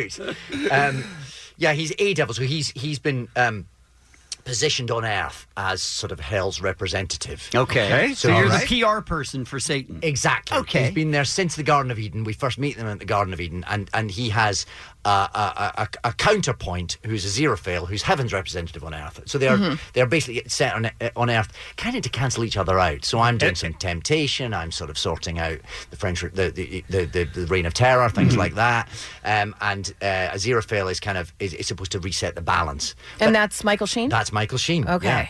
But as the years and the millennia go on, they discover that they can sort of help each other out. Oh. You know, and as they're going to cancel each other out in the end anyway, they can just have quite a nice time. Sure, why not? Yeah, so they become friends and enjoy everything that the mortal world has to offer. This came from the wonderful, magical, strange mind of whom? Of Neil Gaiman and Terry Pratchett. Brilliant. Legends. It's a novel that they wrote together many, many years ago. In the 90s, right? Yeah. And we're trying to get it made into a movie, or there was all sorts of sort of false starts. And Terry Pratchett, who unfortunately died quite a few years ago now, sort of said to Neil on his deathbed, this is how Neil tells the story, that, I make sure this gets made. I really want to see this get made.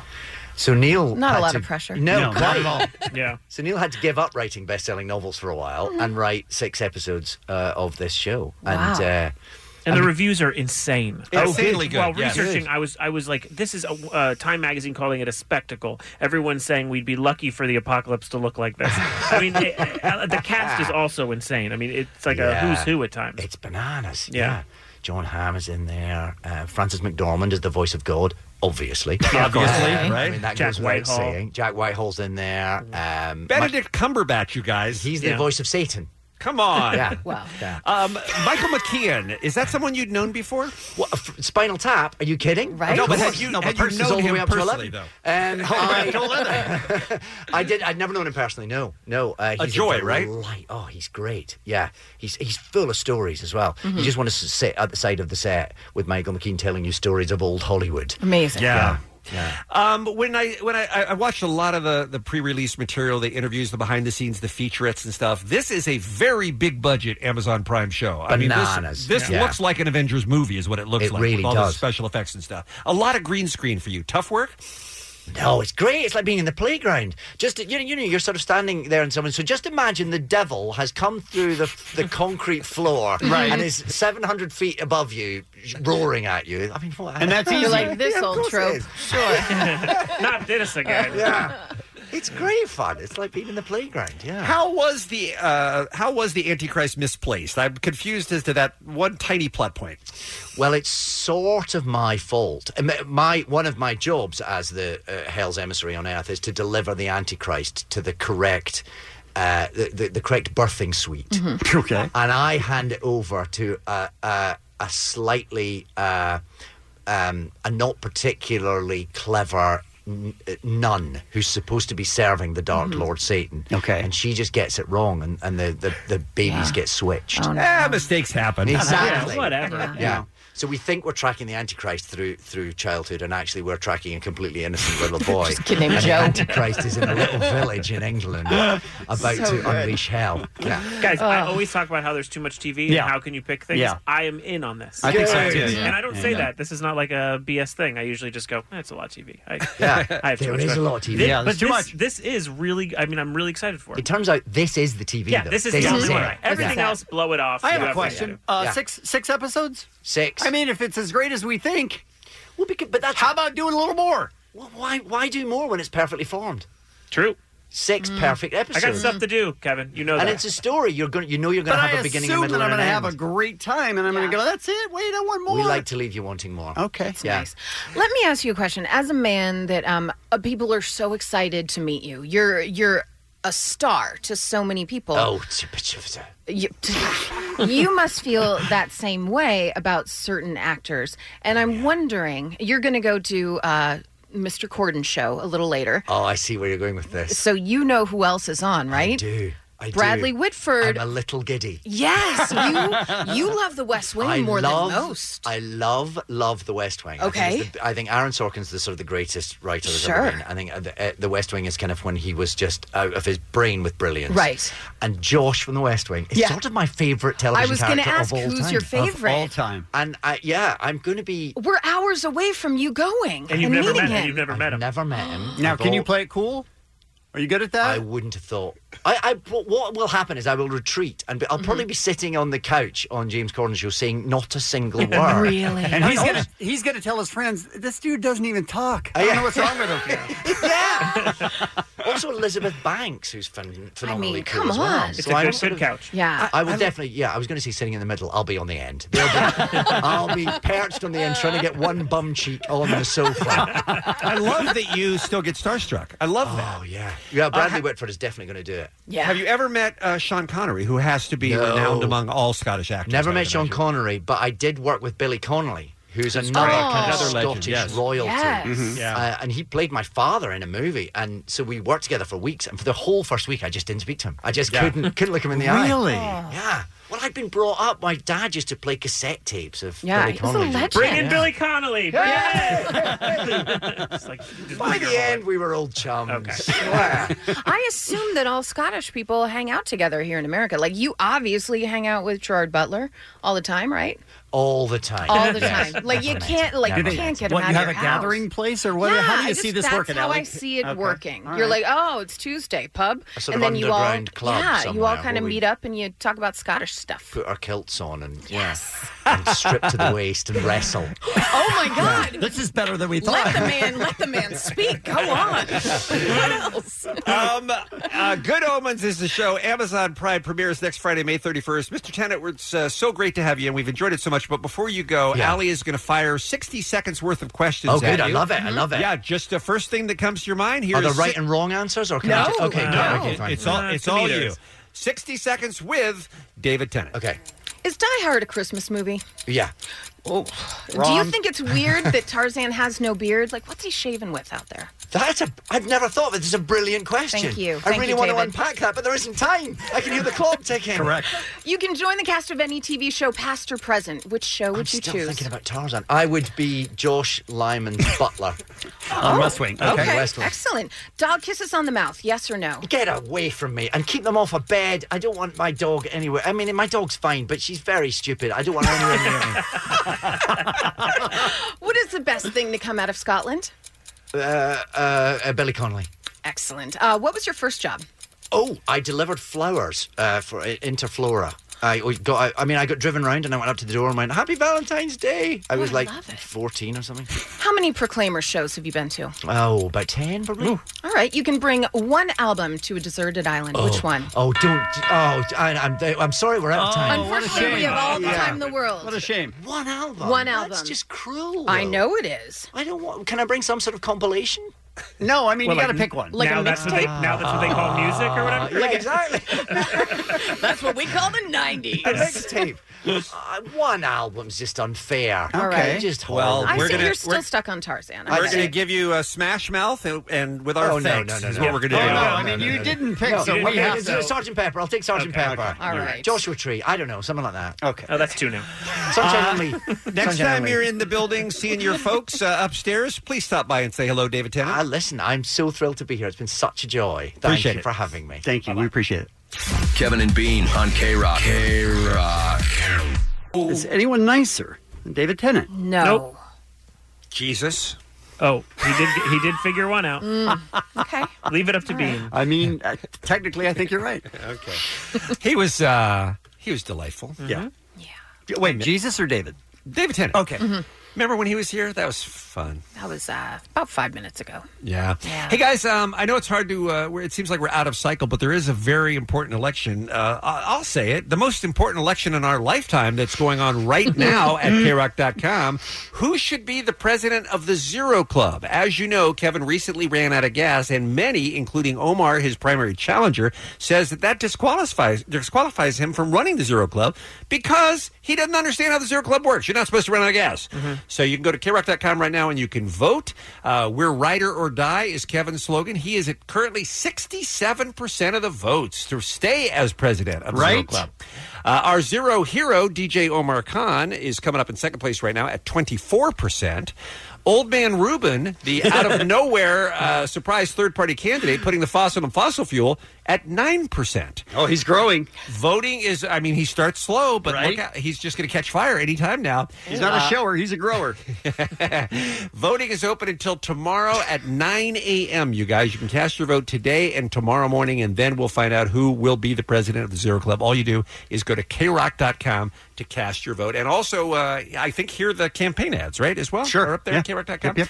All right, Allie, take us home for this Wednesday morning with what's happening. Oh, this seems like a lot, you guys. What's going So Moby has revealed some pretty juicy gossip in his new memoir. Then It All Fell Apart. Making out with Christina Ricci, feuding with Eminem, hanging out with childhood heroes like Joe Strummer and David Bowie. But it's when he talked about dating Lana Del Rey. Nope. Dating a college-aged Natalie Portman that has people talking. And by people, Natalie Portman. So here is what he says in the book. We had just finished a show in Austin, playing for about 450 people. I walked to the backstage door, sure that this was a misunderstanding or a joke, but there was Natalie Portman patiently waiting. She gazed up at me with black eyes and said, hi. He said, I was a bald binge drinker who lived in an apartment that smelled like mildew and old bricks. And Natalie Portman was a beautiful movie star, but here she was in my dressing room flirting with me. He then goes on to talk about, different dates that they went on. But a later chapter details a rendezvous from 1999 when she was attending Harvard in Boston. Here's the quote. I took a taxi to Cambridge to meet Natalie. We held hands and wandered around Harvard, kissing under the centuries-old oak trees. At midnight, she brought me to her dorm room and we laid down next to each other on her small bed. After she fell asleep, I carefully extracted myself from her arms and took a taxi back to my hotel. That is the least sexy story ever. Well, here's what Natalie Portman says. Oh. I was surprised to hear that he characterized the very short time that I knew him as dating, because my recollection is a much older man being creepy with me when I had just graduated high school. Oh. He said I was 20. I definitely wasn't. I was a teenager. I just turned 18. There was no fact-checking from him or his publisher. It almost feels deliberate. That he used his story to sell his book was very disturbing to me. Yeah. Wow. Not That's good. Not great. He has responded and said that he recently read the stuff that she said, and he's sticking to it. He said, I can't figure out why she would actively misrepresent the truth about our, albeit brief, involvement. The story as laid out in my book is accurate with lots of corroborating photo evidence. Thanks. Moby. Ooh, to all this. Yeah, right? this is ugly. It's not, yeah. I feel like even if it happened, if she comes out and says it doesn't, maybe just... It puts yourself in a weird position. Be quiet or take it back or whatever. And I remember things differently, but whatever she says is fine with me. And wouldn't you, though, if you were writing a book about a relationship, wouldn't you reach out to the person and go, listen, I'm going to include this in the book? I'm writing a Hope book you're and cool. she's in it. Natalie Portman. You are. Oh, Sure, you yeah. are? Did you reach out? Sure. You No, reach out. of course not. No? He's doing it to sell books. Oh. That's how you do it. Okay. All right. I see what you're saying. By the way, you mentioned the Lana Del Rey story, which I think is worth mentioning as well, because he had her back at his apartment, and she rejected him because he's a horn dog. Yeah. Basically. And I mean, that kind of came out. He at least fessed up to that one. But he just seems like problematic a little bit with his dating back in the day. Also, chill out, Moby. What's going on, man? That's the takeaway. Yeah, calm down. I mean, this is his second autobiography, too, by the way. I guess So he's maybe, just reaching. Yeah, maybe. I like Moby as an artist, too. I consider myself a fan of Moby, but I don't think I need this book. Call me fabulous. Right? Okay. This is a very odd story, but when soul legend Aretha Franklin passed away last summer, her family said, yep, no will. Although she has $80 million in her estate, there was no will. They couldn't figure out how to divvy up that estate to her kids and the family. That gets ugly. Do they fight over it now? Very ugly. The Oh, court yeah. know that? Turns out she left behind 3, including one tucked under a cushion in the living room. Several handwritten wills were found in her home nearly a year after she passed away of pancreatic cancer in August of 2018. 2 of them from 2010 were found in a locked cabinet after a key to that dresser was found. So they unlocked it and were like, oh, here's 2 wills. And then a third one, which was from 2014, so the most updated of the wills, found under the cushions in her living room. That's where you're supposed to put your wills, Is right? it? Okay, Yeah. see, I didn't know that. Yeah, I think that's But common. how is a lady dead a year before somebody Checks the cushions? Checks the cushions ever? I mean, don't they have a cleaning crew in at some point since she died? That's what I'm saying. Although some of the writing is hard to decipher, they appear to give assets to certain family members. So the wills were filed in court on Monday, but they're not sure if they will be legally binding under Michigan law. But wouldn't you be mad if you notice in the will it's like, and cousin Joe gets my whole estate, and they're like, no, not legally binding. No, it definitely says it right there. But I think this is again one of those times where it's a talking point. It begs the question, do you have your will done? No matter what age you are. Luke Perry didn't think he was going to have a stroke and pass away. It seems like people are, like, even recently, so many people. She was worth $80 million. $80 million. Also, you would think that would cause a will to be done. Yeah. Huh. Well, she did 3. She did, yeah. She did. Do any of you have wills? I do. You do? Yeah. Well, Kevin? and also because the I kid's do. coming. So. You have a will too, Allie? Yeah. I do. Because I have no one on Allie's, though, which is sad. I know you said earlier not to make the joke. How'd that but go? It was so good. Was it? This one I was like, this is my last one. Yeah. Well, yes. Bean? Yes. Yes. Yes. Yes. Yes. No, it's good. Yes. Yes. Yes, I have a will. What? I have a question. Why would you not have a will? Because people You want to think put there's off time. the inevitable thought that they're going to die. That's why. It's so dumb. It is, but people always think that's way in the future. Nobody wakes up and expects to die that day. Yeah, but it's not Except like for it's the Bean. it's not the Bean thinks that every day. Yeah, it's not the longest process. Like you could just get you're gonna do it anyway. Get it out of the way. That way, when you die, now everyone's like, "Where does this go?" Like, I mean, what you're saying makes sense. I know, but it just seems so dumb. Yeah. I think Call if in now if you think it's okay that you've don't never need calls. Oh, okay. Oh, I guarantee majority of people our age don't have one. For sure they don't. Maybe, if you have kids, that becomes, a little bit quicker you do it. But Yeah. I don't think people younger than 50 have wills. I don't know. I guess maybe if you don't own a house, own a property or something, maybe it hasn't come up in your mind. But if you own a property, it's like it becomes a nightmare for your entire family. Yeah. Yeah. Yeah. What do you Call care? now. You're dead, right? No, don't call. with me. Nope, I we don't thought need a you call. had to call, but don't call. It's No wrong. It calls. would be a bad time. No calls. Scary Spice. What's happening with her eyeballs, you guys? Uh-oh. So she Bonkers. took to Instagram to shoot down a report that claimed that she had gone blind. And this comes up often to her, like, hey, did you go blind? But clarified that she did, in fact, recently go blind in her right eye and now suffers severe blurriness in the other one. Oh, no. She said, just to be clear, I was not okay, and this has never, ever happened to me before. I was in a lot of pain, very, very scared. She went to an eye specialist in London, diagnosed by an eye specialist with severe iritis in my right eye and uveitis in her left eye. So she has to do these heavy-duty eye drops and other medication to keep the eye's inflammation under control. But what? All of a sudden, you're just blind in an eye? And she was diagnosed with bonkers in both eyes. I don't know if that's true. I don't know. This does not bode well for the big Spice Girls reunion concert next month. I mean, she's going to fall off the stage. Well, you don't have to have bad eyesight to do that, Bean. Well, that's true, too. Yeah. It's crazy. I don't like it. I don't like it either. I don't like the fact that you're just hanging out all willy-nilly, then you're blind in your left eye. Blind Spice. Oh. I mean, sorry, it works. Right? Yeah. Or Patch Spice. Blindy Spice, or No Vision Spice. That's a little more It's specific. wordy. It's wordy. Yeah. Yeah. Yeah, well, I'll keep working on it. Okay, yeah, just workshop some stuff. Good luck with that. Some birthdays for you guys. Morrissey, Daniel Bryan, Maggie Q, Jennifer Goodwin, and Naomi Campbell. And that's what's happening. Thank you, Allie. 5 p.m. commercial-free hour is happening thanks to a random act of helpfulness from the SoCal Helpful Honda dealers. Kevin, what about Kevin? that was much rougher.